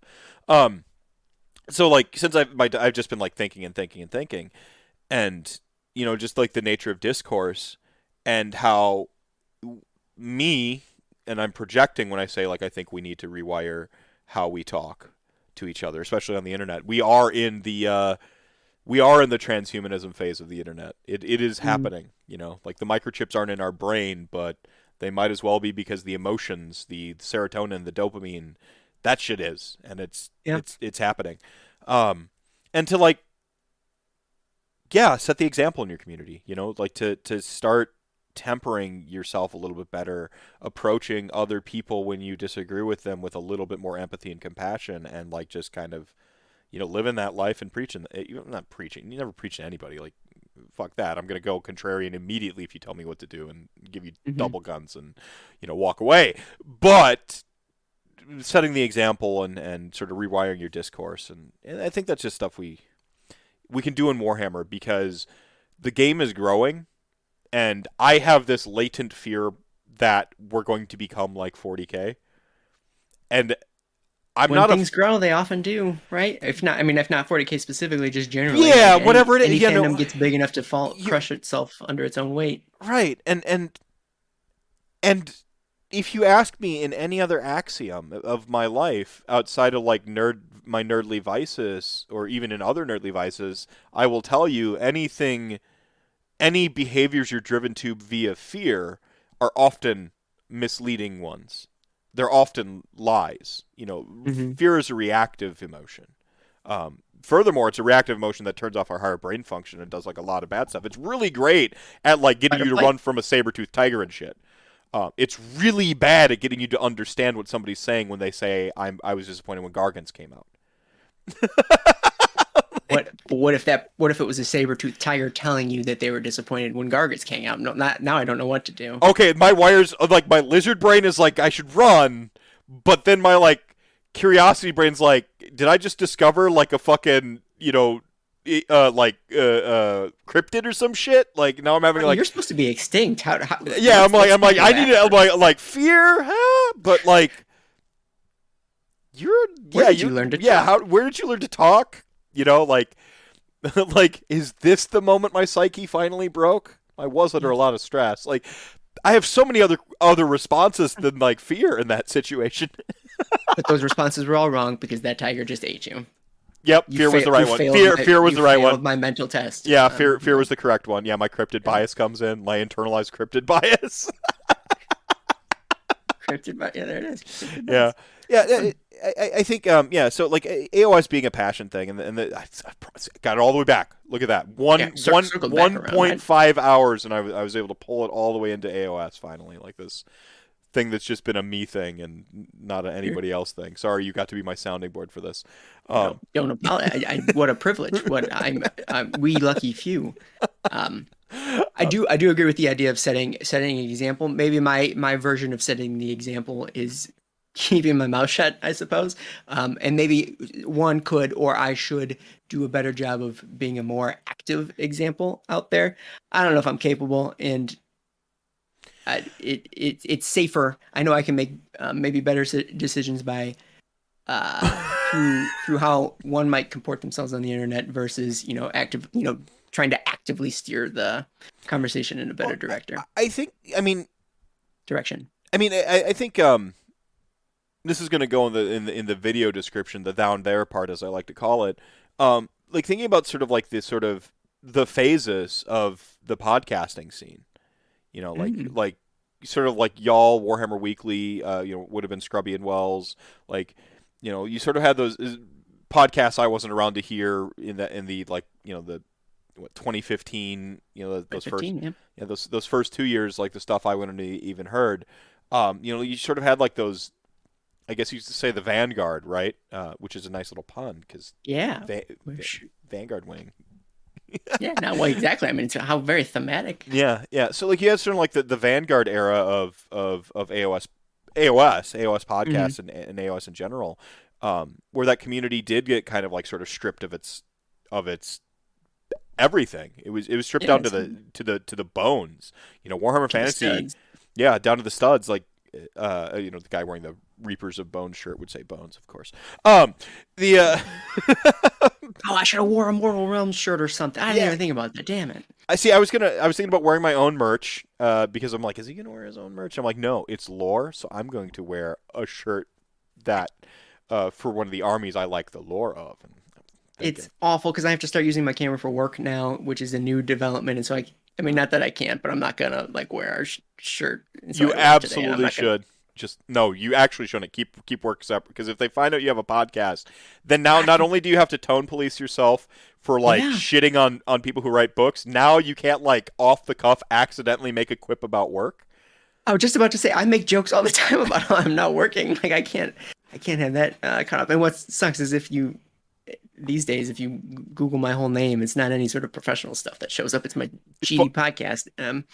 Yeah, yeah. Jocks. We were talking about shirts. Yeah, the Vanguard. What were we gonna? Talking Oh about yeah. like, sort of the Vanguard era getting stripped down to the studs or the bare bones, Hmm. where they're really, the baggage of Warhammer Fantasy Battle, the toxicity of that community was essentially like dialysis out of the game, Yeah, yeah, yeah. right? And You set of kidneys, like yeah, cleared them all. yeah, All. and I think you had this period where like the community did have to build it back, and it was the community's game, and adding those layers to it, and then you had sort of that like sort of second wave of podcasters with basically 2.0 Hmm. with the 2.0 coming in, where the fan size had essentially doubled. I think you kept a lot of the core tenets of the community. The general positivity, the general communal aspect, but I think we can still be better. I think we can still do a better job of inclusivity and like putting ourselves out there to Yeah. like invite more people into our game because again the fear response is the shit response just as Yeah. that's my personal belief. It No, I just think you're right. whenever I recognize a fear or anger response to like any stimulus, I'm like, like that's when the skeptic glasses go on and I'm like we must look closer and figure out what's going Sure. on here, like the little steampunk extra like lenses of magnification like come down. I'm like, Yeah. Mhm. what's going on Zoom here? in. Yeah, I'm Those are often where like the gatekeeping mentalities come from, right? I think if you break it down, like a lot of that, probably a fear maybe I'm being a response. little too charitable, but to some degree, I think it stems from a fear, or and then tied into some sort of And anger. fear, I mean, Um, fear often gives way to anger because yeah. fear Mhm. lets us. It basically tells us, that's going to trigger fight, flight, or freeze, like, and that happens in dialogue too. By the way, you're still in fight, flight, or freeze with dialogue. This is why we have something like the backfire effect essentially happens, where like you're in fight or flight. So anything someone says to you to try to convince you from off of a position, you're in your lizard brain mode of like you're either going to argue with them or you're going to like Mhm. agree to disagree and peace, and you're never gonna like get them to reassess whatever it is they believe. Sure, Uh, sure. um, I definitely get that. But so all the more reason why when you say fear reactions are pretty terrible reactions. If gatekeeping is based in fear, then it inherently, I think, is a negative result. But talking about the core or the core element of the AOS community as it started, I like the idea of dialysing out I like it. Yeah, making it a a lot of verb. Yeah, the negative elements, right? So because if you do end up with if we did start with what ended up being a relatively more positive core, that I think works in the community's favor as it grows, in that when you have a community and people are getting added to it, more often than not all the time, but more often than not, you're going to have folks who are going to try and fit in with the community that already exists. And if the community that already exists at least has some element of positivity to it, chances are the people who are going to try and join are going to want to fit in to the community that's already there, right? I agree. And maybe in some ways it'll gradually drift Hmm. as time goes on, maybe away from that positivity, but it's better to have started with the positivity I than agree. A to have thousand not percent. started with it. Yeah. Yeah. So ideally, people inherently want to fit in, right? And if you're going to start accumulating more people, um, again, on average, I'd like to think that those people are going to try to fit in with the positivity that already exists. And so, I think we have that going for us at the very least. I agree. No, I 100% agree. I even kind of like outlined like I don't think the outrage merchant style of AOS content is as prevalent as any. Like it certainly is in 40K. Like there's tons of outrage merchants in 40K. And even when like what is it? Mini Wargaming is one of like the kind of like pseudo big ones that does like battle reports and stuff. I don't watch Mhm. their stuff, so this is like an Yeah. osmosed opinion. I have feel free to correct me in the comments. Like, um, And they will. but basically like this I get the perception that people like them a lot for 40K, but like a lot of people don't like them for AOS because they have very specific show like runners that will kind of smack talk AOS as they're playing AOS, and like our community kind of recoils from like negativity about that. Like we like negativity, yeah, on that level, which is like like people just seem in general, like obviously like some people are the negativity bias tends to be a lot stronger than other types because Hmm. negativity bias was favored for evolution. It's how we lived by focusing on the bad stuff that could kill us. And so we're naturally going to like have a gravity towards recognizing the negative. It's just Bringing it back to biology, evolutionary right. biology, I Yeah, think, I mean, you keeping could my be telling language. me Yeah. more about this. You know way I more don't about know. this than I do. I'd Years imagine. ago, I do IT now. I'm not in the hard sciences anymore. But yeah, like Um, yeah. But no, like, and now I think we're at a decision point. I think for the community with 3.0 sort of officially being here and the first battle tomes and boxes on the horizon, like for real. And mm, furthermore, you look at like I'm not great at partitioning my life from everything. Like some people are really great at compartmentalizing like all the little things, but I think that you said something about like escapism. When the pandemic was kind of in swing, and it helped to have this as an escapist thing. And yet I can't help but feel that like that. Yes, I agree, but I also mm. can't help but feel that like escapism is still like bungee corded to reality. Sure, yeah.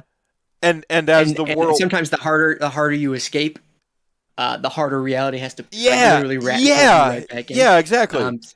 You can feel that. Like that's a real noticeable feeling, I think, in my life, and I think other people probably feel that way too. So, Yeah, yeah, yeah. And so like as reality sort of is, spinning as it's going to, and there's sort of this moment of inertia about to be broken over mhm. whatever. I can't predict what's about to happen, but it just there's a feeling that like, you know, that like, either the pandemic becomes endemic or we switch our strategies. We're already seeing it's going to be different across the world. Like there's just this feels like a moment that is inescapable, Sure, true. and the game being sort of that escape is vice. I feel like that bungee cord is about to like go taut, and they're not necessarily going to collide, but I think that the changes we're going to see in AOS as a community going forward can't help but be linked to reality,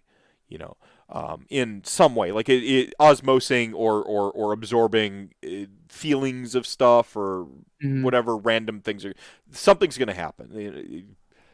Revolutionary, I know something is going So to happen. so you're saying something's gonna happen, Something's huh? going to happen. Hmm. All right, I want you And to nothing's gonna not happen, right, to right. put it a So I, different I way. guess what I'm saying is something's going to happen.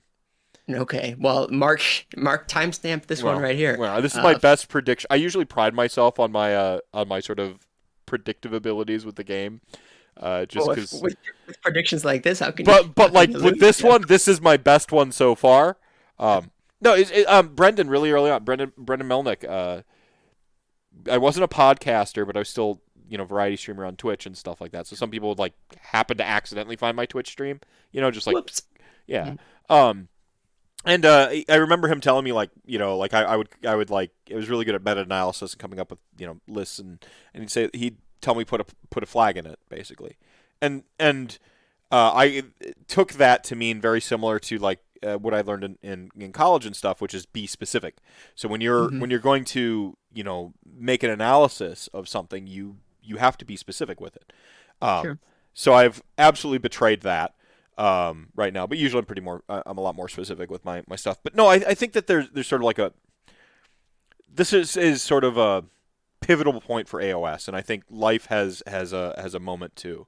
We're seeing cultural movements that we haven't seen since the Industrial Revolution, a renewed interest in Hmm. labor rights. Like you look at like even that criticism is percolating into Games Workshop. Are they paying their employees enough? Like, are the Yeah, writers getting true. enough credit? Like, those things are inextricably linked. Is kind of what I'm saying. And I think we have this pivot point. We just had like a big that's fucking shit with the Spanish tournament, and Games Workshop had to release their new policy with Hmm.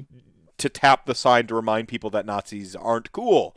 Like they Sure. just Don't there's a make me tap the sign. yeah, Yeah. Simpsons, right? Yeah, like they Nazis still not cool. Like, gotta tap the sign, I guess. Apparently, fucking people didn't get the memo. It just feels like we're seeing these things sort of like bounce back and forth between reality and our game, because systems are linked. That's how the world works. Hmm. Um, and I think that right now, as I see people sort of in 40K or Dungeons and Dragons, like Dungeons and Dragons right now, uh, from monitoring that community, a lot of them feel like Dungeons and Dragons is solved, and From uh, like a mechanic standpoint, well, or from like a cultural mores standpoint. well, like you had like this big wave of just like we had like a huge wave of like sort of AOS 2 babies, uh, Hmm. for lack just like AOS 2 interest. Our fan base essentially doubled right there. Yep. Uh, um, there's no way to know the exact numbers, but going off of sales figures and like sort of like number of tournament turnouts and podcasts, and those numbers just all basically doubled. Um, um, so the that happened with fifth edition and Dungeons and Dragons. I'm a fifth baby. Yeah, That's when I started. huge cultural surge. I think you have two very, very specific sort of things that occurred, which is Stranger Things and Critical Role. Hmm. So two very, very specific things. But now, like the people who had never really played who had never really played an RPG before, like they've played Dungeons and Dragons, and they're like, what else is out there?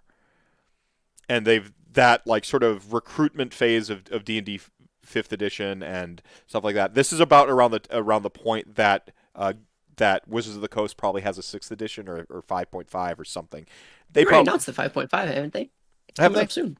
I Yeah. I totally Well, missed it. I don't know if they've called it 5.5, but it's a definitive Look evolutionary at me movement coming up. not paying attention to Dungeons and Dragons specifically for 2 years and being able to like call that it's about time for 5.5. But now I'm worried that I'm wrong, so someone else can quote or can correct me. But I'm pretty sure after this Monsters of Multiverse book that just came out just the other day, I think like the next couple things are supposed to be like That this, makes sense new why some of my old evolutionary stuff. streamer friends were talking about a monster battle as a Oh, stream. maybe. That makes sense. Mm. Yeah, that makes sense now. Yeah. So like, I think we're seeing this. Like, so anyway, the point is like D&D players are, Wizards of the Coast is going to have to refresh their tree, and those D&D players are looking out. They're switching to play Soulbound, looking for Yeah, they are. So, um, and I think that a natural amount or a natural evolution is for some to come discover wargaming. So I think sure, you're going to get yeah. like an influx into 3.0 from that going on. Games Workshop is very, very good at growing their fan base. It's almost like it's the thing they focus on the most is new players. Mm. Yeah, I know I agree. you do. Yeah. But revolutionary, also a revolutionary. Yeah. Hot take. So like it just feels like this is kind of like a kind of a significant point for the sort of AOS culture. To me. It definitely could be. Yeah, no, I agree. And so when you were saying that, I'm rewinding a while back, you just sort of mentioned how the real world and the game were sort of inextricably linked, and it's sort of impossible to separate the two. Yeah. I feel like the easy way to look, or where I thought you were going to go with it, was that it's just because it's such a social game and it requires sort of that physical interaction. And I mean, that would be a apart for way so long. easier inference to make. I don't know why I didn't go with that, but yeah, Oh continue. no, because but I think yours is more interesting. I was going to say that the in-person thing I think was maybe an obvious or just a simple observation, but I think you can drill down farther like you did and unearth a lot more of these sort of cultural aspects. It's not just being able to look someone in the eye, but literally sort of the I just sort found of out today social that that's progress. an ADHD brain thing too, by the way. um, the the potential for social, whether it's social project or catching the game up to, where society is headed. Um, I think is, yeah, something that is going to have to be maybe more reckoned with, or it's going to have maybe more effect, because eventually people will visit, be in person, but that doesn't solve things, or it just gets us back to where we were. It Yeah, and doesn't you still necessarily have that progress any extra farther from inertia that. coming back in, right? Like Yeah, that energy's got to go somewhere. Like that bungee cord analogy again, being repurposed slightly here, but that extra that momentum. Sorry, momentum's a better, not inertia. That extra momentum's going somewhere. When it yeah, comes yeah. when it's going somewhere, and we can either like harness it and redirect it into good stuff, or we can like let it just like explode and kind of wash all over everything. And I think it's important to recognize that like AOS for like a couple years kind of got to kick the can down the road a little bit, and Mhm. just like they're delaying releases, delaying some of the cultural mores uh, Yeah. of and I'm not just talking about like social paradigms and social observations, but like the commodification of art, the reset the clock. Like the sort of colonization of our attention spans, basically. Sure, sure, sure. The entertainment dollar, like it's one of the most valuable dollars that companies seek of us, because like X money must go to food and living. Like that is set for Hmm. in like for people. The entertainment dollar is the precious one. That's the that's Yeah, yeah. that's your With disposable income, right? I was gonna say it's a variable dollar, and thus there is fewer caps on whatever that variation can be. Mm-hmm. Like Mm-hmm. there's almost infinite money that can be spent on it.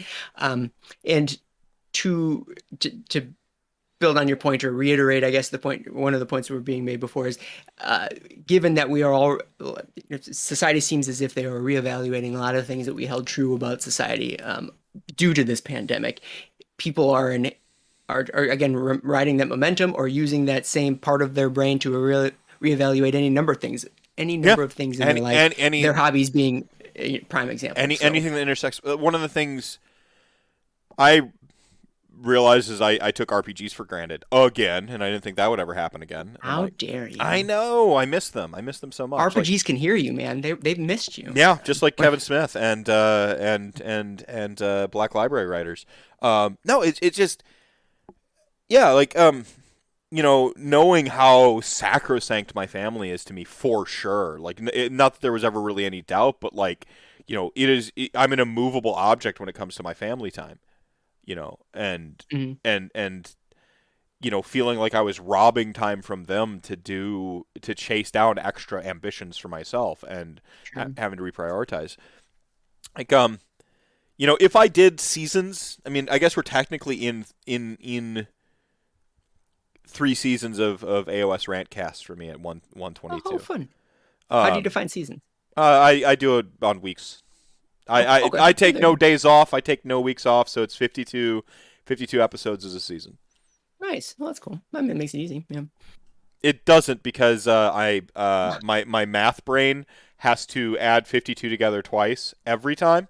Like, I don't automatically jump to 104. I'm like 52 plus Yeah, 52. 50 is a much rounder number. Have you considered 50? And then I have to subtract it from like the episode number, which is 122, I think, for this, and then I have to do the math. Take Yeah, take the holidays, 2 weeks of the holidays off, and then you're golden 50, real round number. I Easy should peasy. I should listen to that. Honestly, I'm just gonna retcon it. Nobody knows I've been doing seasons anyway. Yeah, So, sure.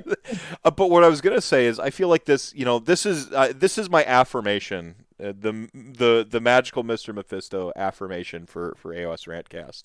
Write this Um, down. yeah, yeah, get ready for this. Um, I'm I feel recommitted to my show. Not that anyone Oh, really good. thinks I don't think anyone noticed me like take off from my show or anything like Mm. that. Or, um, Ulf Paints is in chat here, and he said one of the most important things I've heard in the last 6 months, which is, I was kind of lamenting that, like, I feel like, I was looking at the algorithm numbers and like seeing my numbers go down, and I'm like, what am I doing different now? Why is nobody watching my Algorithm. show? I know, but you can't. The brain, it just. I need I You just lied need to your face right there. I love looking at the numbers, so I I have no business saying that. okay, I okay. have Like fault. I That was need the good. validation. Well, before I get to my affirmation, like how the fuck do you? I could swear on my show. Okay, sure. How the fuck do I swore you a couple times. parse the numbers and the algorithm and shit like that? I mean, your show is relatively successful. You know, Define success. you're getting Dog. getting early product from GW. You have a substantial fan base. You're always one of the number one podcasts talked about whenever a new Facebook feed shows up with like, hey, what show should I watch? What are the best podcasts to check out? You're the number one or two answered when it's Age of Sigmar lore shows. It's either you or Doug from Two Plus Tough. Dougie Fresh, man. It's I the like that. only two. Like every now and then you get like a third like rogue or renegade like Yeah, sure. podcast that someone's like personal extra. But I mean, you guys have to my eye success. I'm very proud to be even tangentially associated with y'all because we share the same home turf, right? Like, Yeah. like Wisconsin's got three of the best podcasts in all of Warhammer. Get at What is me. Wisconsin? What's in the water? Like, man, what's going on in Wisconsin? Gary I need to do a Gygax is better from job Wisconsin too. Like it's, Oh, sure, yeah. I I need to do a better job about my that I can't keep doing that false modesty thing because it sounds like I'm fishing when I do that, and that it was not my intention. And I no, didn't. no, no. Very kind words, and I really No, it was appreciate a you saying really that. good That's nice, yeah. opportunity. I'm like honestly, if this was a show, you'd have like little like dynamics between like host and co-host, and and you'd play off really And good. you'd have your cards, and you'd straighten them out on Yeah, your yeah, desk, and then exactly. Yeah, you'd flip through them. yeah, but no, like you guys. I mean, I look to you guys like I said, very successful. I admire everything y'all do, and when I even get mentioned in the same sentence as like the Mortal Realms or Cubic Shenanigans, I beam with pride, and then I've got that little like the shameless homerism, Yeah, like yeah. Wisconsin pride Shouldn't going on. Like our shouldn't podcast show can beat up your podcast, shouldn't show my Cubs hat. I feel like that's very traitor. contrary to what we're No, talking about right no, now. no. But like, your sports is different. Okay, I'm talking about serious stuff. I'm talking about Real, Warhammer right now. real Okay, serious yeah. stuff. Yeah. Um, I'm so Midwestern. I can't sit here and listen to this. It's well, man, it's overwhelming, and I don't but know what to do with my but you hand. said you like the numbers. Like how do you see the numbers down this month and go, nah, we're good, or does that even? You said you like reading the numbers. Why do you like reading the numbers? What utility do you get out of them, and how do you like sort of temper whatever it is that happens when you read them? Hmm, that's a good question. I should have thought about that being brought up. So maybe some element of it is I'm a competitive person, but I don't like to compete, and so this is me competing with myself. Isn't that always the greatest challenge? Is you shouldn't compete against other people. You're supposed to No, compete against the 1,000%. person I you think were. that's where humility comes from. I think competing Com- with yourself is actually a source of humility. You don't got to beat other people. You got to beat the person you Well, were yesterday. you So can't that's lie one to element of yourself. it. Yeah, you can't lie to yourself. Yeah, If so like you can tell us you can iterate a story about like how you owned somebody in a tabletop Warhammer game, and you can exaggerate like people can look at the W, they see like went 4-1, 5-0, they can look at the record, but you can Mhm. always editorialize just how awesome you were in that Sure. victory, right? Or you And can it's do how in your mind in the moment versus what your opponent was in the moment. So there's so yeah, much subjectivity to that. but Yeah. when it comes to you, like you really can't lie to yourself when you're competing Mhm. against yourself. If you Yeah. lifted more today versus yesterday. If your numbers were up today versus yesterday. If that thing that's been on your back that's been bugging you, for a week is still there or not. Like Mhm. 2 weeks, whatever it is that's been beating you, if it's there or not. You Yeah, true. can project and lie, and you can kind of like minimize it, and you can reason with yourself. But at the end of the day, you know. Yeah, yeah, exactly. So there's and to that point, when I guess the numbers go down, it's a little bit of a puzzle to try and identify. Well, what would the cause be for this? Was it something I did? Was it something extraneous? Some uh, external to any of the things that we're doing? Because it's just as likely it's one or the other. Like it Yeah. for every uninteresting topic that we're covering that people don't want to listen to, there's probably just as many down months because people interest is low because there hasn't been releases in a while or what have you. Um, a lot, I won't name names. A lot of people on the network don't like the numbers. They explicitly refuse to look at them, and they very much are in it for the enjoyment of the act of the creation of it. And in the same way that I was saying before, that I'm not necessarily a creative person per se, is I do like doing the show. I like talking with my friends, and that's an enjoyable thing. But it's not so much the creation of the thing that I like, but it's the mechanics, it's the logistics of the thing that Hmm. I'm creating, which some people, maybe I'm just wired different No, no, than no. I mean, others. you're getting a different. You're saying like I like telling stories. So what I mechanically am doing for my show, that's why this is a. I like conversation. I like storytelling. You know, Sure. this is why do I love RPGs? It's a conversation basically. Yeah, It is a exactly. you're conversing. I get to have extra conversations because I'm 20 different people, which turns out is similar to ADHD brain anyway. Right? You're making a lot of connections, huh? Yeah, no, This is this gonna has be been a my life. This never-ending is discovery for you. Yeah. people are lucky that they haven't gotten like a full like rant show in a while because I've had so many things I've been thinking about. No, I've had to stay on topic for the last few ones. Um, no, no. So Right. like, but you're getting like a mechanical utility out of it. Like you like you're saying like you don't like creating, but I think you do, just not in the like we think of like creativity as this like sort of like flighty, Mm. malleable, ethereal thing. But no, like putting together. Like, it's the same people who say like, "Oh, I'm not an artist. I just paint minis," and I'm like, "That's art." But they I don't think mean, of it like that. but I don't even paint minis. Sure, sure, But sure. I understand your point, though. But Yeah, you're no. crafting a show. That is an act of creation. Yeah. Like you I have. mean, I suppose that's true, and I don't have any way to refute that. So I think you're probably right on that regard. Oh, I could have got like I could have got real pedantic with it, which is the art is the core of artisan. For a period in human history, there was no such thing as art for the sake of art. All Okay. artists were artisans. So, Yeah. like, at one point, we gained leisure and luxury time. So, like, a blacksmith was an artisan. Artist. Yeah, true. I mean, that's absolutely And correct. so art A for the carpenter longest artist. Yeah. time was just a craft. Doing it for leisure is where we decided it was art. But it's Hmm. always been like a craft. Yeah, that's actually. I'm gonna sleep. I'm gonna fall asleep thinking about that tonight. Yeah. No, I didn't have to pull out the big guns though with art and craft though. You were already bought. You already yeah. Yeah. You are. I Um, already got you on with the first point. Yeah. Go on. Also, this is it's a doing the podcast is a way to learn a skill. Sometimes learning a skill just for the sake of learning a skill. So like maybe I wanted to be able to learn something and learn something that was applicable or something that I could use. Yeah. Yeah. And not to say that podcasting for the sake of podcasting isn't the goal, because again the goal is to chat with my friends about things that I have interest in. But if I could also learn how to accomplish or even accomplish well this thing that is podcasting, Hmm. um, for me to know that I'm doing a good job at it, whether or not I'm doing a good job at it, I can look at you're getting a score, you're getting graded, and that's what those numbers are, right? And Yeah. so maybe it's a millennial thing, though.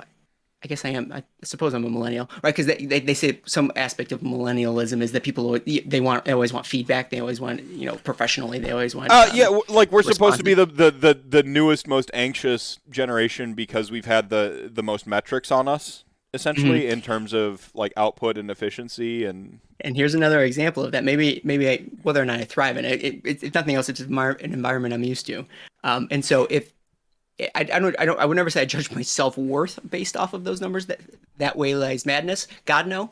But it's a way to give a numerical value to something that I'm doing, and I get the dopamine triggers when I see that line goes up, and when the line goes down, I sit down and I think, right, well, why did the line go down? What can I do Try differently to problem solve it. within the reason of I'm not going to do something I don't, like we were saying before. I'm not going to endeavor in a direction I don't want to go. But if it is tangentially related, if I can course correct slightly Yeah. to give people what they want, I mean, I want people to enjoy the thing that we're creating.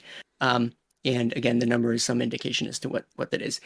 Sometimes, other times, it's an indication of other external factors that I had no control over, and there's nothing I was going to be able to do to keep the number at its peaks or something like that. And you Yeah. also have to be okay with that. There's And a I little think little I'm bit of the okay with self that. compassion thing, right? Like Yeah, you're right. I mean, I like to think I'm nice to myself. yeah, sort of sorting through like sort of the extraneous or the noise. Like so you sort of like adjust for the noise of like, well, what is this? What else could be going on? Right. So you adjust for Yeah, that. exactly. You give yourself a little bit of a distance from the numbers, and that Sure. cut yourself a break. You have some self compassion, and then from there, you use them for what they should be, which is just utility. And Yeah, you yeah, can yeah, sit, yeah. and when it gives you dopamine, you're like yes, and when it doesn't, you're like Yes. let's solve this, and then the puzzle Yeah, itself yeah. can become like a dopamine hit too because you figure it out. Yeah, yeah. Yeah, I mean, some people do Wordle, which I also do. That's their puzzle. But then my puzzle is I gotta make that dot go higher. Yeah.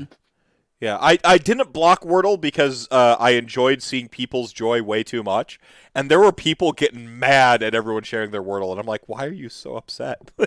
Hey, hey, listeners, if you want a community of people who are doing Wordle, join. First of all, you're already in Meth's Discord, but if you need another Discord, join our Discord where we have I a bunch of think people I think the moral. isolated. Oh, go Yeah. ahead. No, no, no. You can join. I was going to say, we Keep. just have a channel dedicated to Wordle. So there's a community of people who want to see your Wordle scores. They want to see how you do. They welcome you with open arms. So come join us. Well, so first I'm going to say, Ulf, is that the stickers are in the mail, and I wrote it in the letter that I hand wrote and put in the letter with the stickers. So you'll see what you said that was so impactful. But Oh, yeah, I'm going to good say it for point. the sake of the show because I left it. I can't leave y'all on a hanger or a tease here. Basically, I was I'm one of the most self-critical human beings. I think you'll perhaps personally meet. I'm very good at self-sabotage. I have a fucking journal here as homework from my therapist to write down every negative thought I have, and it wasn't good enough because I had already filled up one journal. I had to go out and get another one that I could keep with me uh, all the time and fill up more. Okay. I think it's pronounced urinal though. Urinal, yeah, yeah, it's a urinal. Oh man, it's a perfect sort of slant rhyme to urinal though, which That's is true. precisely what it is. It is a fucking soul urinal where I am pissing out all of my bullshit, negativity. Uh, I think you're onto something right there. I mean, yeah, there's a way yeah. I'm to use pronouncing it. that to So your I don't advantage. call I call I don't really call poetry. I say poems, but I say poetry because like Oh, it's like you're a like tree. yeah because I'm a very stream of consciousness style poet. Yeah, I'm peeing out my sadness into my urinal, and I will pronounce it like that for fuck ever now. You just couponed me. So I said coupon ironically for so long that it's just how I pronounce coupon now. I can't stop. Open. I try not to. It's coupon. Good. Similar thing happened with Nagash, right? Like Nagash is how I used to pronounce it because I learned how to pronounce Nagash via reading it. And Yeah. There was that meme just a couple days ago or something like don't shame somebody for mispronouncing whatever words word it because they means probably learned it reading it. yeah, Yeah. yeah. And so I went and got my like trophy and I said Nagash and it's the first time I'd said Nagash and I don't know any time, but it was just like the child brain was what was engaged in and I pronounced it the way I did, just a slip, right? Yeah. And everyone laughed and made fun of me. And now I'm like, nope, it's Nagash now again. Like, Own it. Yeah. yeah, fuck you all. Like, no, but yeah. So I'm very self-critical. Blah blah blah. The numbers were going down, and I'm like, why is my show like seem less successful now than it used to be? I'm recording. I'm keeping a schedule. That's like the number one thing for podcasts is to keep a schedule. Or streaming any digital thing is a schedule. Just have a release schedule. I'm like, why is it going down? Is it my guest pool? Like, am I not bringing on famous enough people on often enough? One. What are we doing here? Well, I tried to solve for zero. I tried to all the extraneous stuff. I'm like, is it because I'm not covering battle tomes week to week? Is it because I'm not covering tournaments week to week? And I'm like, well, one, nobody's really doing that stuff anymore. We're all locked down.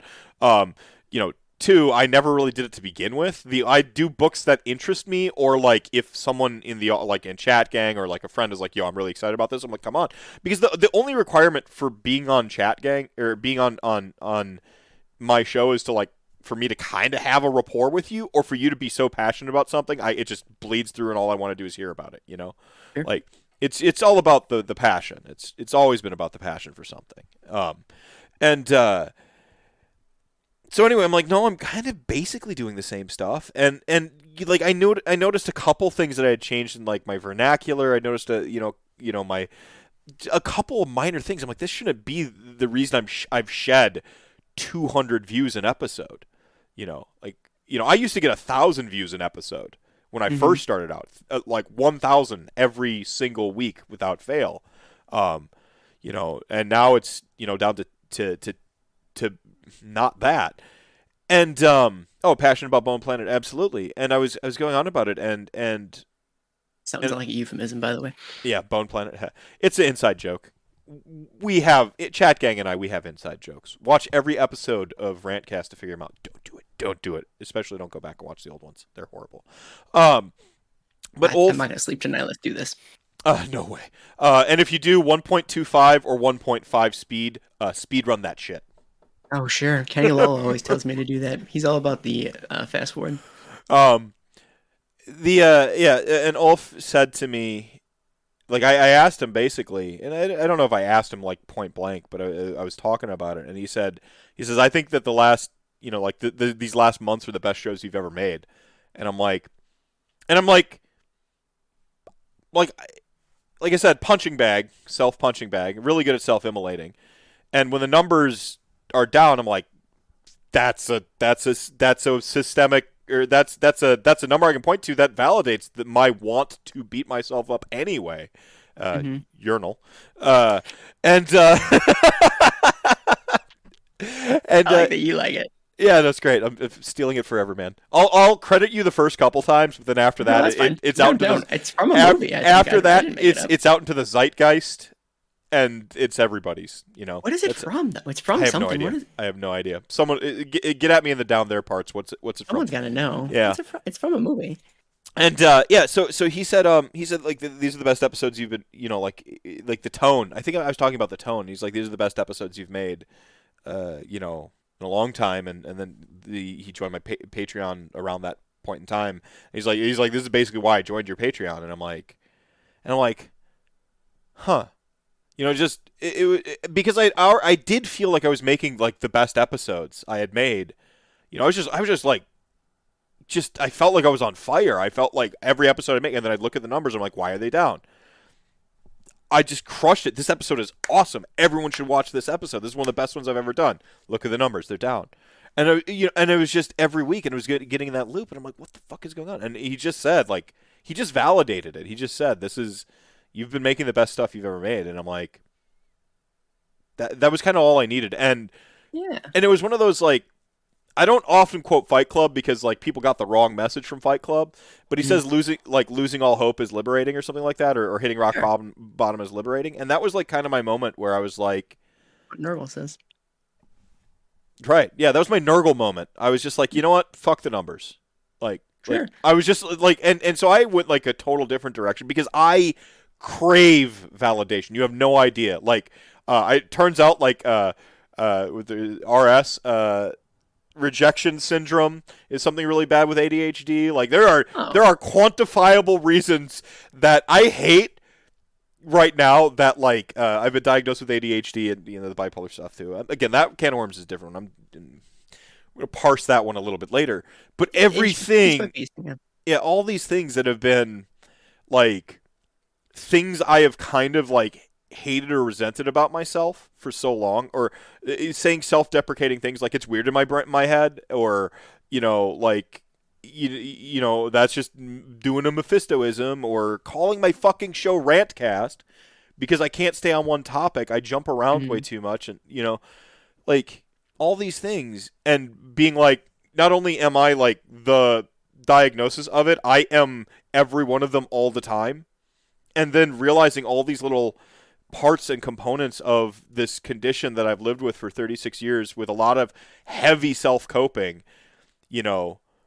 being like, oh, I didn't really struggle in school. And then like being able to go, except when, and when, and when, and when, and, Light bulb goes off, yeah. and doing that with basically every aspect of my life. So yeah, rejection syndrome, kind of a big deal. And the numbers thing is also like, because I'm going to fixate on the numbers and be like, well, why the numbers? And so like all that shit. And I'm now equipped with the knowledge of this shit. So like I was already like, you know what, fuck it, I'm not going to look at the numbers anymore. Like Hmm. I'm done. Because I like measuring myself. I like my first competition myself too.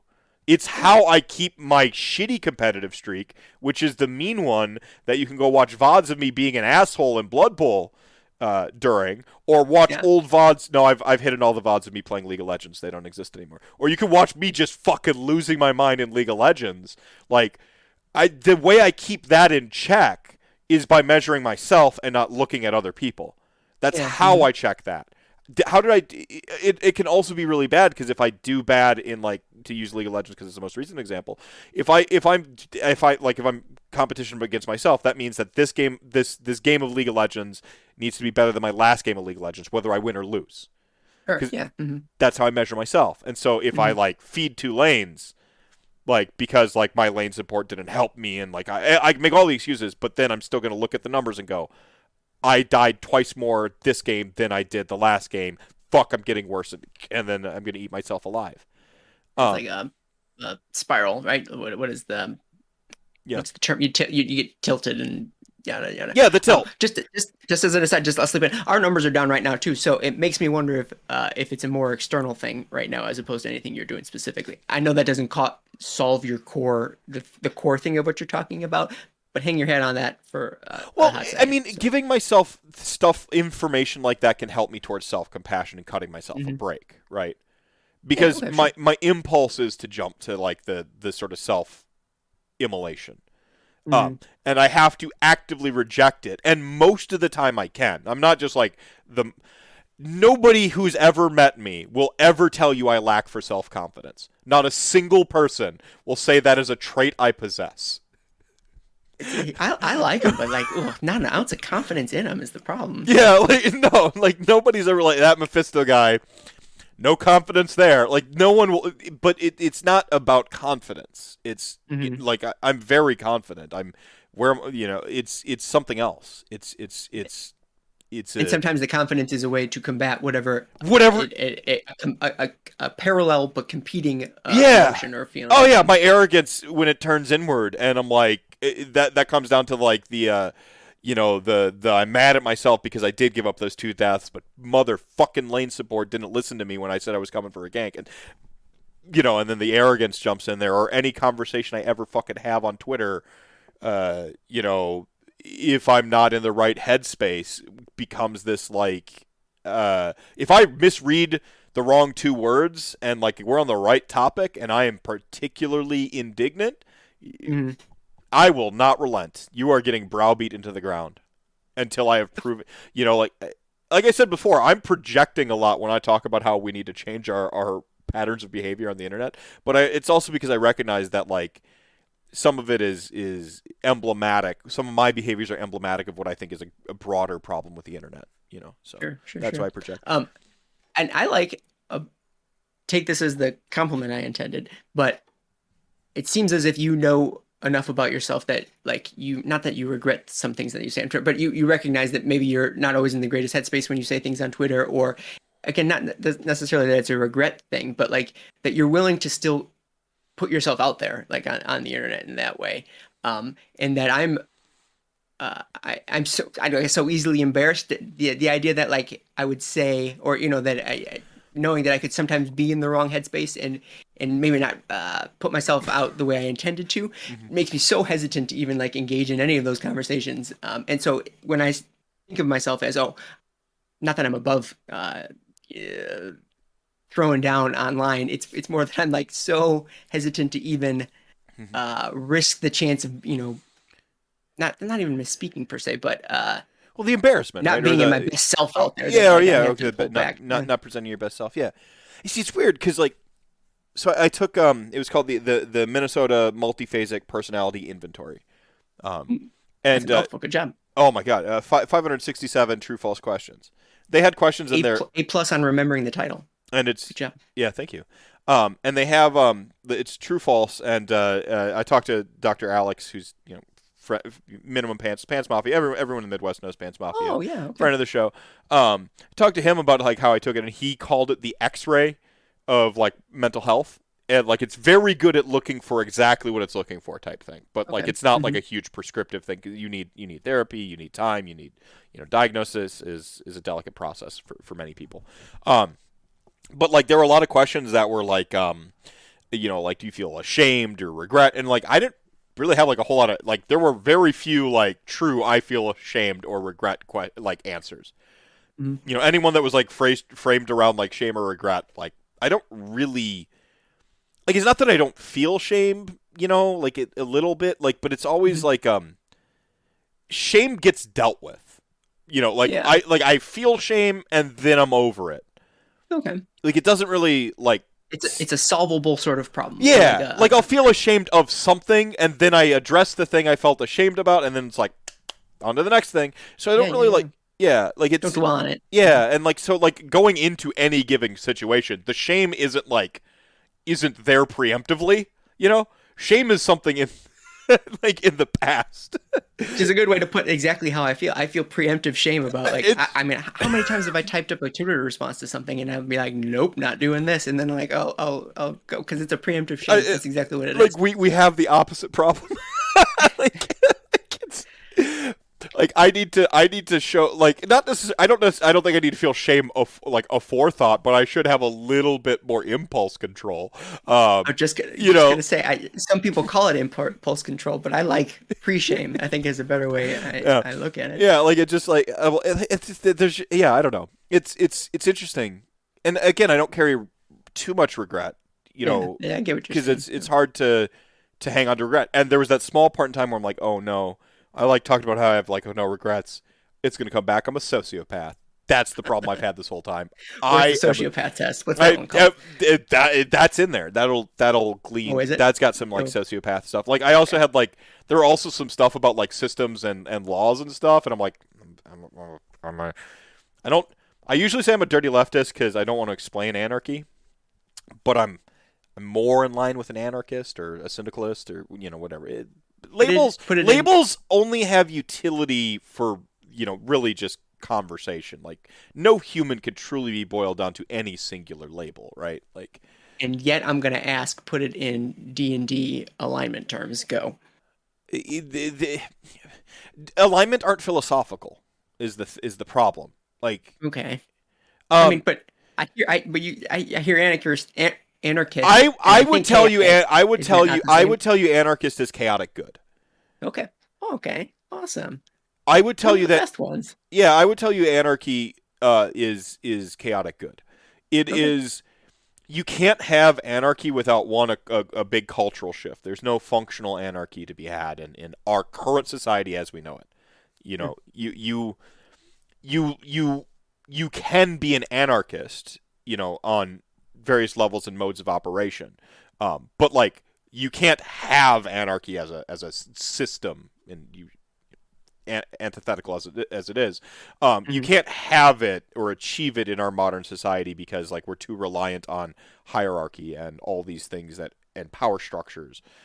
Like anarchy is not against structure; it's just about like essentially like concentrations and hierarchies and stuff like that. And that essentially like any hierarchy is going to in any unnecessary hierarchy is going to result in some inequity of power. Sure. So like the best way to compensate this is like networks of mutual aid and like mutual responsibility and like dispersing it out so that basically no one person is ever in control of anything and you are basically only accountable to sort of yourself and each other. Oh, And uh, because any system will inevitably be coercive and sure.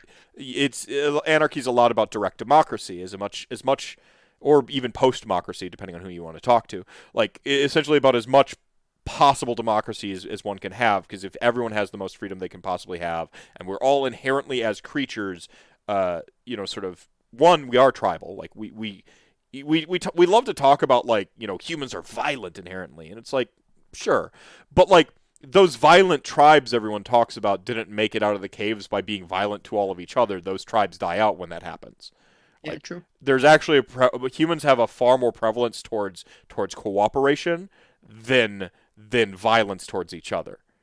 Like um we've done study upon study on this. Like even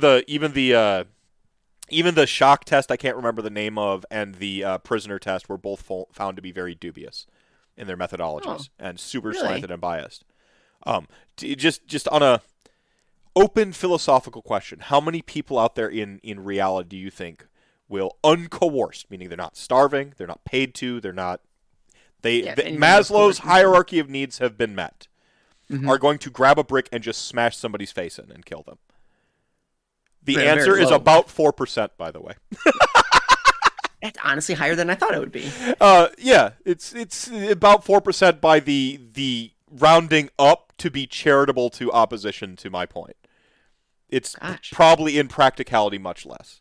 sure. All right. We're Mm. just humans are lazy, absolutely, and It takes effort to do so. And you, right. It malice takes effort. Never attribute to malice what you can attribute to incompetence or laziness. and the fear of retribution is often so very high that it keeps a lot of people in check, regardless. Yeah, So, you don't actually need some sort of like you don't need some sort of like hierarchical like legal shame system. Like public shame is plenty effective. We've yeah, seen. yeah, yeah. Yeah, yeah. I don't want to go into like blah. The point is like we're not there. Um, and fuck, what got me on anarchy? I can't remember. I'm not trying to Um, sell anybody on my shit belief structure. By the way, um, it's what got us on this topic? Usually, I'm really good at like going all the way back to the thing. the Anarchy. the D&D thing was a reaction to the anarchy. Anarchy started before the D&D Chaotic, question. yeah, I mean chaotic good though, because like without mutual aid, without the sort of like you know needs of the many type thing, and Mhm. without it just doesn't. Utilitarianism. Yeah, very yeah, material utility stuff like that. What got us on D&D then? You asked me what, and then what was before it? Come on, help us out, chat gang. Let me read this. Um, Apparently we were discussing something called the token economy. Likes, clicks, Like clicks, downloads, downloads. etc., which could very easily be weaponized against oneself. It's true. Trying Uh, to think why I don't weaponize it against myself. I'm trying to if I've learned anything that I can impart, and I don't know how I can. Maybe it's just I've been. I don't know how to point to it. I don't know why when the number goes down, it doesn't. It's a call to action. Not I don't beat myself up over about it, and I want other people to feel that way too. yeah. It sucks if numbers bring people down. I don't want the numbers to bring people down. And if there's any advice I could give, but I don't know what it would be. Other than if it is bringing you down, don't look at them. Well, that's what I did. Because I it's not decided worth I'm it. not. It's definitely not worth it if it's gonna hurt, I hurt can't. you in any way. Yeah, I mean, we were talking about like there's some other societal thing going on if your numbers are down and my numbers are down too. Oh, sure, yeah. And I've That's because there's kind of an AOS drought, at least on my end. I'm sure there's just yeah, and I think the people are. interest isn't there I right think now. people are fed up with the nature of the discourse around AOS right now too. Possibly, yeah. I think people check out when the negativity peaks. Mm. Like not like a sort of constant and like pulsing level of negativity is great for engagement, but too much negativity and we just like fatigue and we're like, nope, fuck this. Yeah. I'm gonna go see what like D&D community is doing, or I'm gonna go switch over to YouTube or Instagram for a little bit. Like, D&D is really negative right now too, though. is it? Well, yeah, people. Well, in some ways, again, I've from a been divorced from social. the D&D community for so long. It's like I just it's like I don't know. Like I don't have anything against D&D. Every now and then, like I use it as like the butt of some jokes, but Yeah, no. For the impression I'm getting is just it's changes made to long-standing. I don't want to get. I'm trying to paint it with a broad brush. Changes to long-standing preconceived notions about. I guess some part of it is about race, but it's not even just that. In terms of like literally races in the the game, it's a new paradigm. I think that Wizards is trying to approach, and anytime there's any sort of new paradigms, the well, people they're who are trying used to to old catch paradigms up aren't with into it. every other RPG out there that had already shed like some of their weird baggage from like racialized evil and racialized stuff like that. They even fucking Tolkien himself like his greatest regret he expressed was racializing the orcs. Oh, really? I didn't know that because that gets brought up quite a bit. So You can I didn't know quote he me felt on that it, way. and you can look it up. Well, Conversation with, I I don't. believe, C.S. Lewis. I believe. Um, Yeah, I don't need. I won't yeah, look it up. yeah. No, it's like when it was so like I mean, it's a conversation. I mean, I like Gary Gygax, and I often call him Saint Gygax, but he was problematic too. And every one of these fucking people under a microscope. Even me under a microscope. You're gonna find things you hate about Sure me I too. am. Like anybody. Um, so His don't. kids especially, or some of his kids especially, Well, but we yeah. can ignore that. I mean, don't deify anybody, right? Like, just don't do that. But like D&D has allowed you to pick stats not linked to race. It's been amazing, Yeah, frankly. I I think mean, that's been good. some of the start of what some people don't like. It has no skin off my back. But it's Fear fine. response turns to anger. They're afraid of the change of this thing that Oh they've yeah. held. I don't. I remember the last thing I cared about D&D was when they had an opportunity to address the sort of like to address D&D races, and they released a book that said it's up to the GM, and that was like all they Mhm. did. Sure. And They then do that a it lot. sounds like they finally did something instead of just being like, Mhm. oh, let the DMs do it. So they finally actually did change something. Yeah, well, it's a little bit of a mixture of letting the DMs decide and giving suggestion, or it's almost like the absence of suggest. I'm not getting all the detail. I'm not Give as it, closely tied into yeah, and I the don't know. Like I said, I've been off playing other RPGs that have their own like shit going on, and sure. V5 is kind of like my main go-to right now. Like I'm having a little renaissance of Rifts just because I had to do it for the one-shot incentives, but Hmm. Hmm. um yeah, I mean, something about alignment philosophy. It's gonna bug me. Internalized, problem like shame. We were talking about shame. I'm usually really good at resetting conversations. Uh, Gone Well, we forever. think I started a Soulbound game again. We're in our second session, but we're doing the same uh campaign that I was gonna run for you guys when we did it. You and Dan and Charlotte and Eric, and so I'm their not first upset. session was the exact same first session that you guys did. We literally ended in the exact same spot. I mean, it was fine. I didn't mind, but I did all the same NPCs and basically was able to do it like a complete second time, which was fun. But then we did the second session where I got to like intro or like finish all sorts of not finish plot points, but like do the punchlines for a number of jokes that I was waiting to do. So in retrospect, maybe I shouldn't bring it up because it sounds like I'm bragging. Hey, I got to do all the things that you aren't, I'm only that you didn't get quietly to do. seething. Keep going with the story though. Oh no, just that I'm super excited, and it's the reason what even got me to pick this campaign back up is now that Foundry has Soulbound baked into it now. So Foundry Virtual Tabletop is up and running on the Soulbound side of things, and that has rekindled my enthusiasm for the game, and so I'm excited to continue Did running more anyone games. steal the uh Uh, the Spyglass, no. Awesome that you remembered. They didn't. So I had them listen, or some of them listened to the episode or the thing that we recorded after we ran the first session, okay. and then one of them chimed in and be like, "I didn't know I could steal the damn Spyglass. I was totally gonna steal the Spyglass." I'm Yeah, like, "Nope, you missed the movie cue." anarchy right there, not Yeah, philosophical anarchy. Let's go. yeah, I'm not bound by uh, your rules. I'll steal whatever I want. yeah. So it Avender just Rail is one of my made me favorite characters. think of it. Alleged Captain Avender Rail is one of my That's an favorite. Aaron. Uh, so that was a who. We'll definitely have to fire something up again, especially now the Foundry. It, Another great, if you well, need a a great guest NPC or something like what they do, like I'll come first on. I'll be a first person guest I call. NPC or like a quest giver for like a or like a DMPC that joins the party for one adventure. Sure, sure, sure. They got to help me go like get my father's gold back or something, and turns out I Yeah, was a ghost the whole time. Whatever. yeah. No, I should be taking notes, or I gotta write this down. Great ideas. I'll have to do so. So you're relatively I- new to RPGs, which doesn't yeah, seem fifth, baby. I mean, as soon as fifth dropped, I knew like.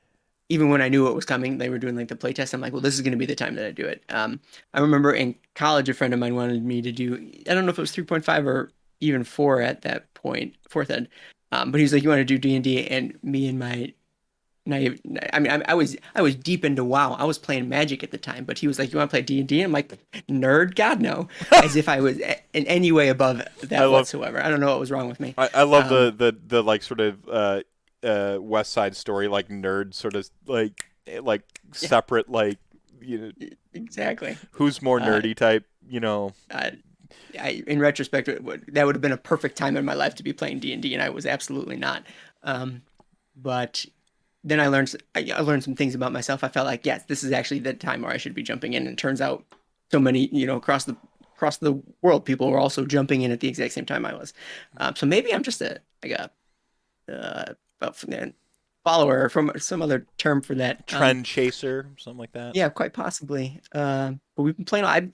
So I have a was weekly, it's bi-weekly now because we're doing Soulbound. We're alternating. I've been doing this for now 2 or 3 years now. The campaign That's that kind of we're awesome. running. That's awesome, actually. Are you I'm a GMing sucker. both, or Yeah, is it? I do GM both.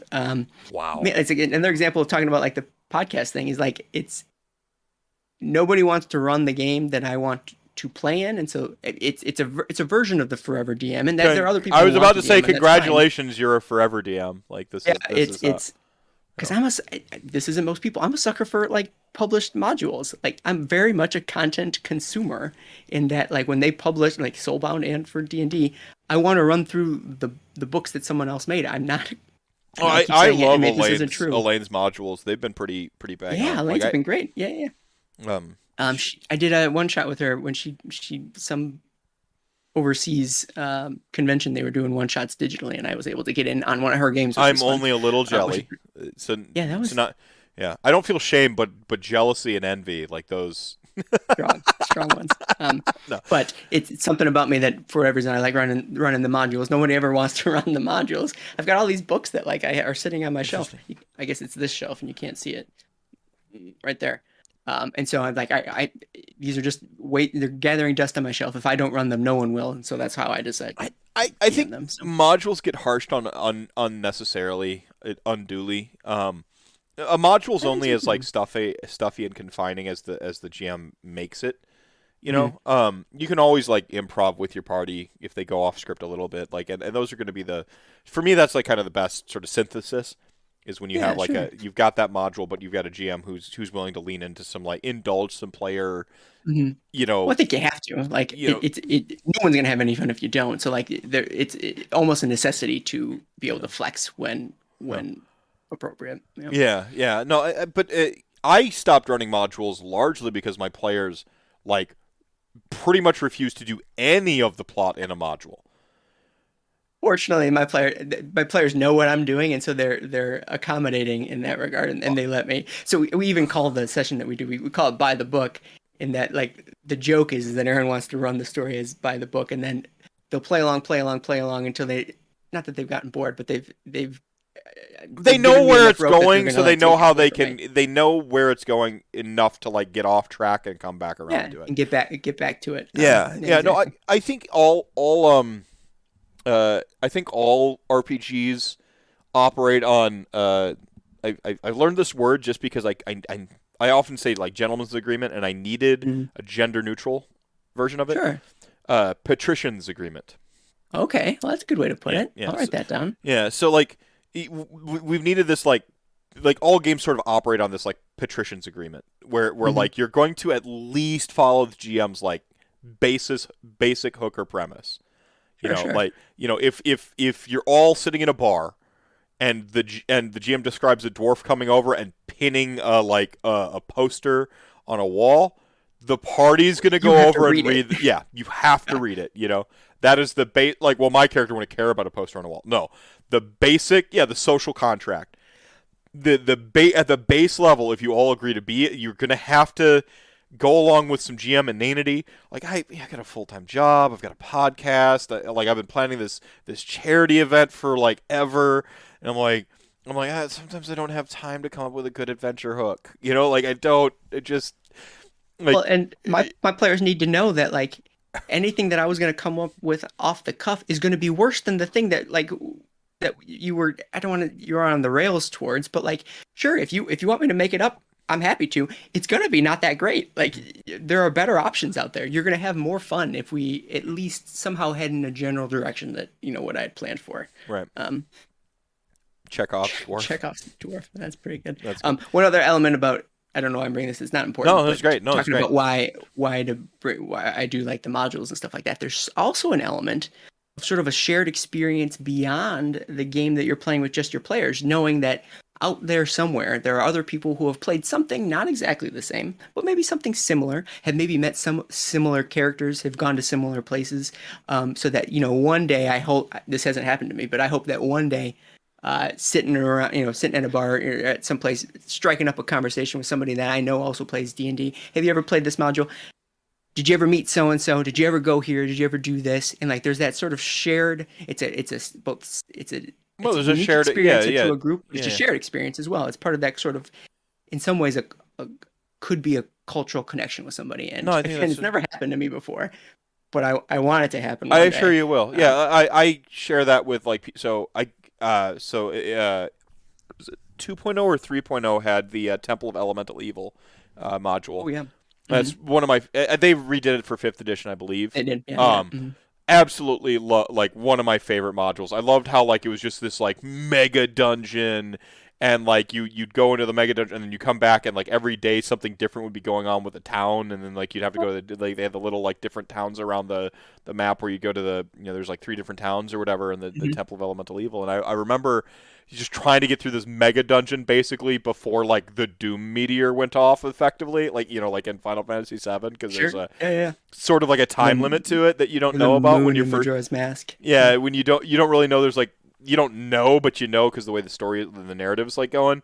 Hmm. Until you actually crack open the module and you read it, but like the players all kind of slowly start to pick up that it's urgent that you get through this dungeon as quick as possible, and so you start taking risks because it's like 100 levels or something like Yeah. that, and you're progressing through like just some of the gnarliest encounters ever, and I just remember like that experience being awesome. And for a long time, I structured my games, even the like sort of non-module type stuff. I still structured them a little bit around that like sense of urgency mega dungeon crawl. It's just I did the like removed the mega dungeon like one step from being a dungeon. Hmm. Well, maybe it's not like one mega dungeon. It's a series of temples or just little Sure. things like that Yeah. where you just kind of shift it around and um but that was like in my DNA forever, Yeah, you're and baked in, yeah. Mhm. yeah, talking to other people of like, well, oh man, we didn't even make it past like the 30th level or something, or like we freaking died to a Bahir. Bahir? How'd you die to a Where? Bahir? Yeah, what? Yeah, it's just like, well, this guy gated it in, and like, and that does happen. You get this Mhm. like, this sort of this cultural experience, like you said. It That's happens. and that you've actually touched on exactly what it's. I've heard so many other people that and having come into D&D relatively late in life, but also knowing plenty of people who've been playing for a long time and have spoken with such reverence and some of the published adventures that have Well, come before Strahd, and Curse of sort Strahd of the, is a rehash of an old yeah, one too. Yeah. exactly. And plenty. I mean, a lot of the D&D stuff, the fifth edition stuff, has been rehashes of older things, and to see those conversations had sort of at arm's length, to see other folks reminisce about those shared experiences that I never got to experience. I'm just trying to recreate those connections that other people are having, right? And like all I can do is do the more recent versions of them, and so that's another reason why uh, I get into them. And then one other thought was that given that I'm relatively new to these RPGs, it's basically training ground. Like I don't create any campaigns or adventures because I don't necessarily know how, but the more of these modules that I can sort of run through, pick the things that I enjoy, like you said, where those type of mega dungeons were baked into your DNA. Identify the things that I like from them, and so that although I'm not running my own things now, that's not to say 5, 10 years from now I won't. And so Well, I mean, there's also that training ground as well a little well, bit. see, you don't think of yourself as an artist or a creator, which is funny, but your process with like the modules sounds kind of similar to with like kind of an inversion of editing and putting together the Mortal Realms podcast. Is you're sort of like operating off of like pieces and something a little bit more like logistical Sure, to, yeah, to still arrive at like creating something, and I bet you in 10 years like there's the homebrew Aaron campaign or Aaron campaign where yeah, it's just all these components that you've sort of assembled from all the modules you've run over the years that you've enjoyed. um, yeah, possibly. I think I don't harsh on it. Like we said kind of earlier on in the show. I talked about my like Halo bias and this elitism thing that I really did get mostly over. I've got a couple like eccentricities sticking around, but for the most part, Everyone does. Yeah. I don't. I hate bandwagon takes. I fucking despise people who like hate people getting on the bandwagon. Like I hate Hmm. that so much because for me the sort of the tenacity of an idea doesn't equate to worthiness. The longevity of a fan doesn't equate to the worthiness of a fan. Like how long you've been a fan of something has nothing to do with how passionate you are about something. Hmm. You Hmm. know, like you can be like, I've loved this thing for this long, and congratulations, achievement unlocked. But the people who get into Beast of Chaos, the Beast of Chaos White Dwarf, I saw this renewed vigor for that army, and I'm like, I don't give a fuck if you've played this army since Warhammer Fantasy Battle, if you've only played it in Total Warhammer 2, if you've been playing it since AOS, or you bought a couple models, never finished it, or if you're just now getting into it. Like all I care about is that everybody loves this thing, and that Yeah, like, if it's a bandwagon, it it stops being a bandwagon if you stick around. Then you're just a fan. You sure, know, sure. everyone gets on the bandwagon somewhere. So fuck the Everyone had to bandwagon. start. It's Yeah. all about the welcome wagon. Like, It's like what's the subreddit? Gates Open, or what is it? There's the gatekeeping subreddit, but there's also Gates Open. Come on in subreddit or yeah, something like that. yeah. I can't Come on remember what in. it is. Well, like, come on. I want more people to play the games that I love. I want more people to like. I have great taste.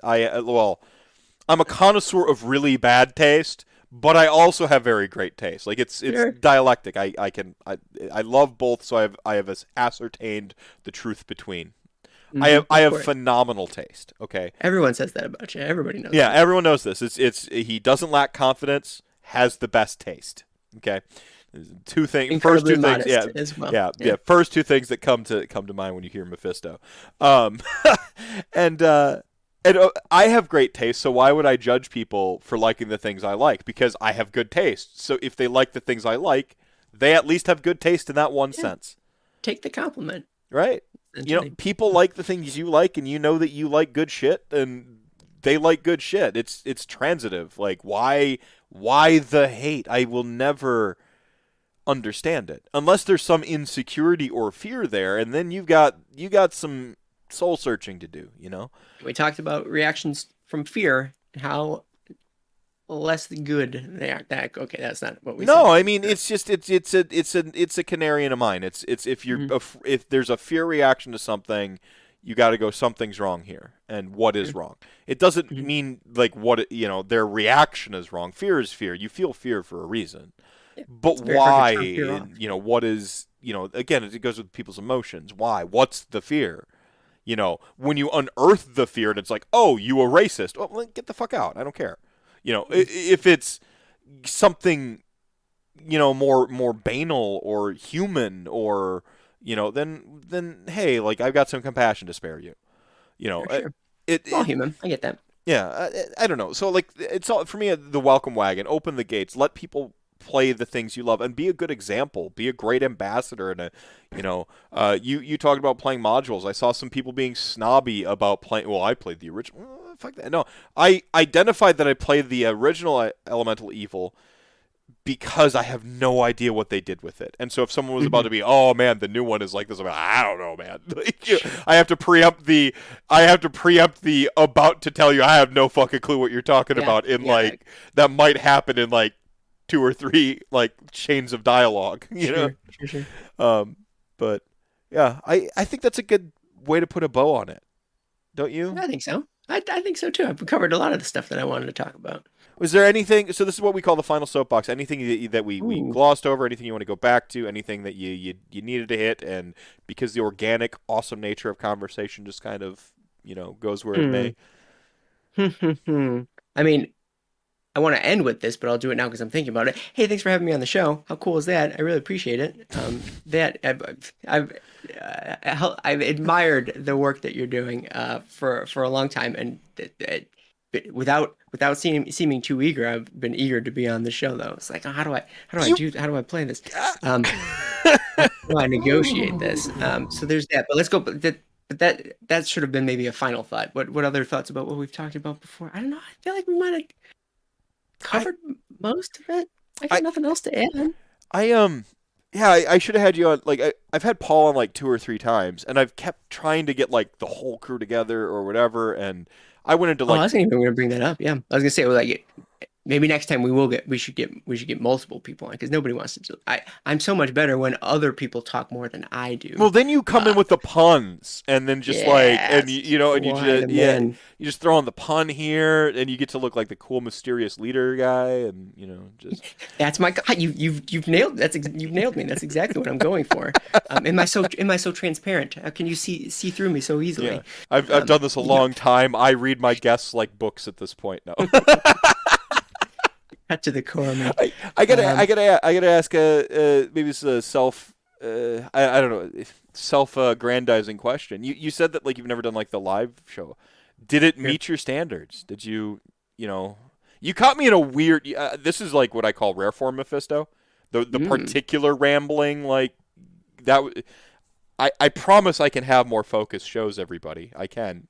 I feel like the only Mephisto shows I've listened to or watched have been like this. This is almost exactly like the ones I can't point to exactly, this episode or that episode, but of what this is what I expected essentially. I mean, Okay. Okay.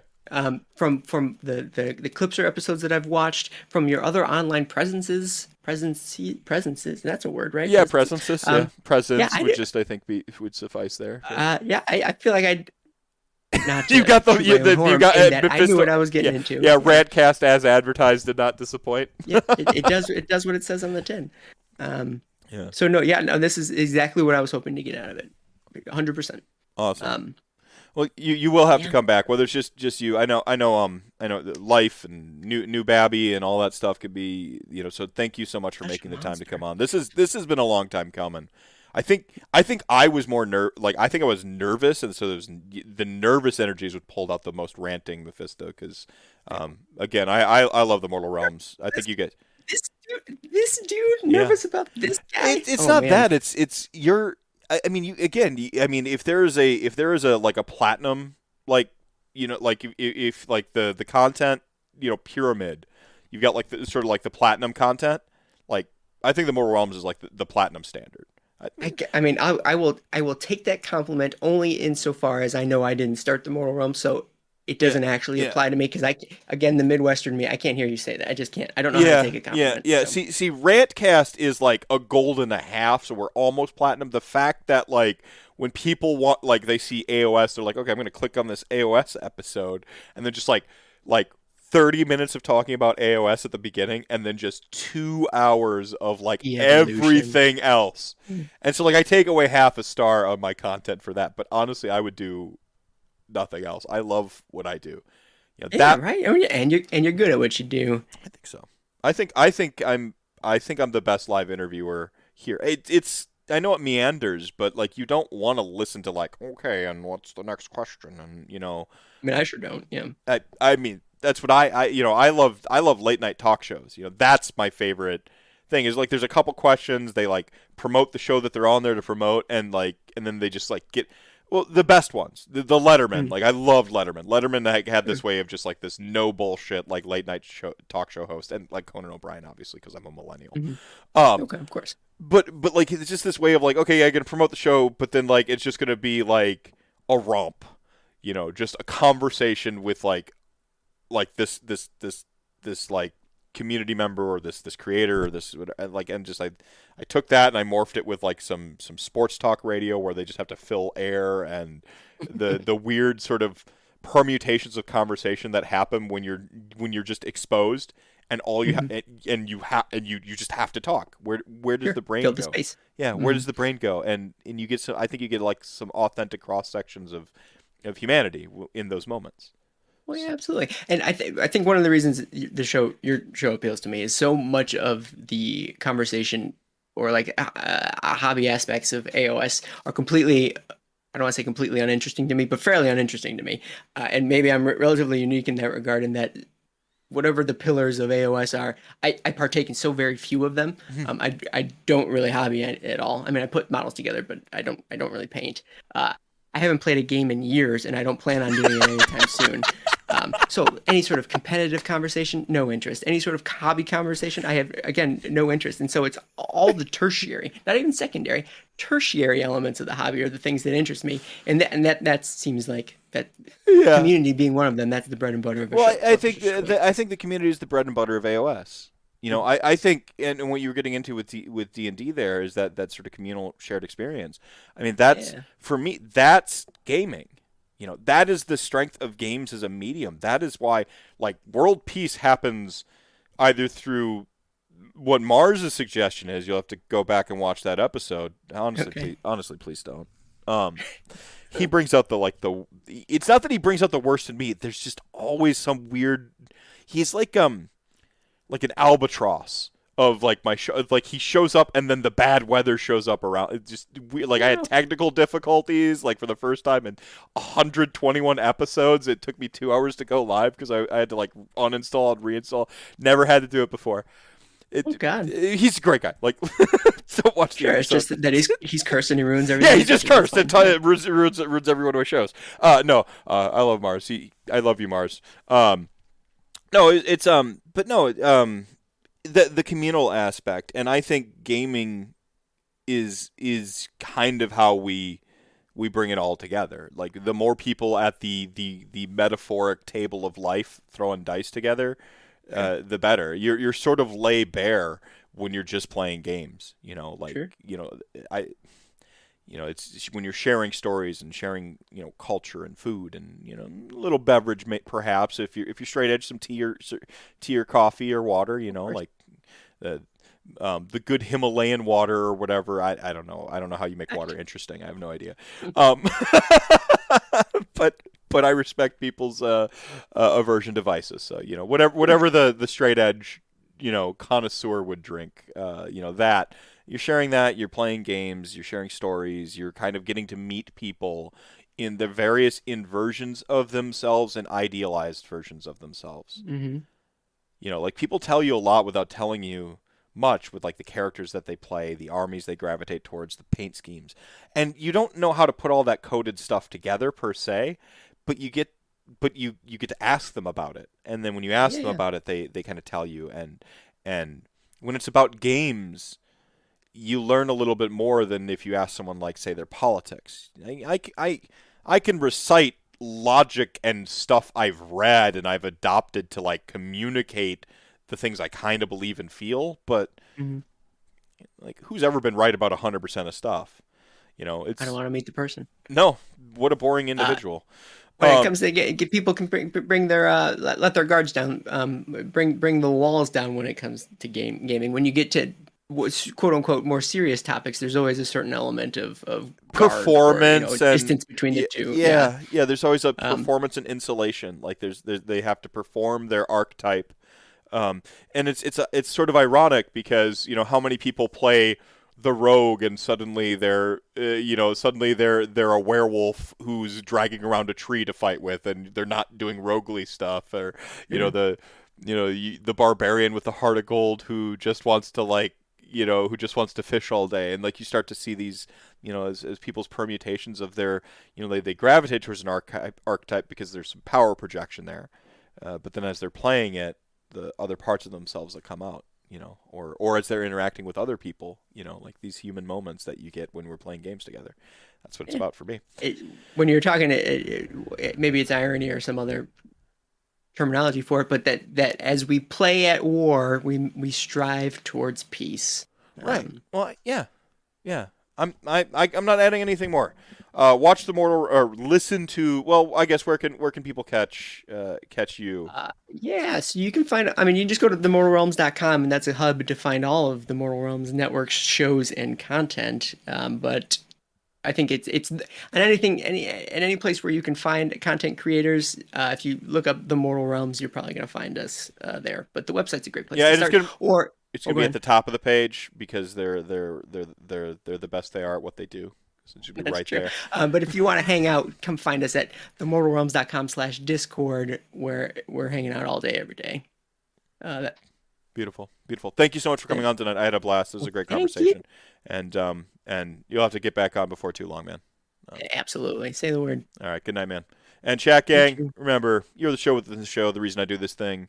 Drink your milk, pay your taxes. Most important, be excellent to Ah, yourselves and each other. taxes. Huh? You remind me taxes. I gotta do that. Look at that. Look, this show changing people's lives. Good night, everybody.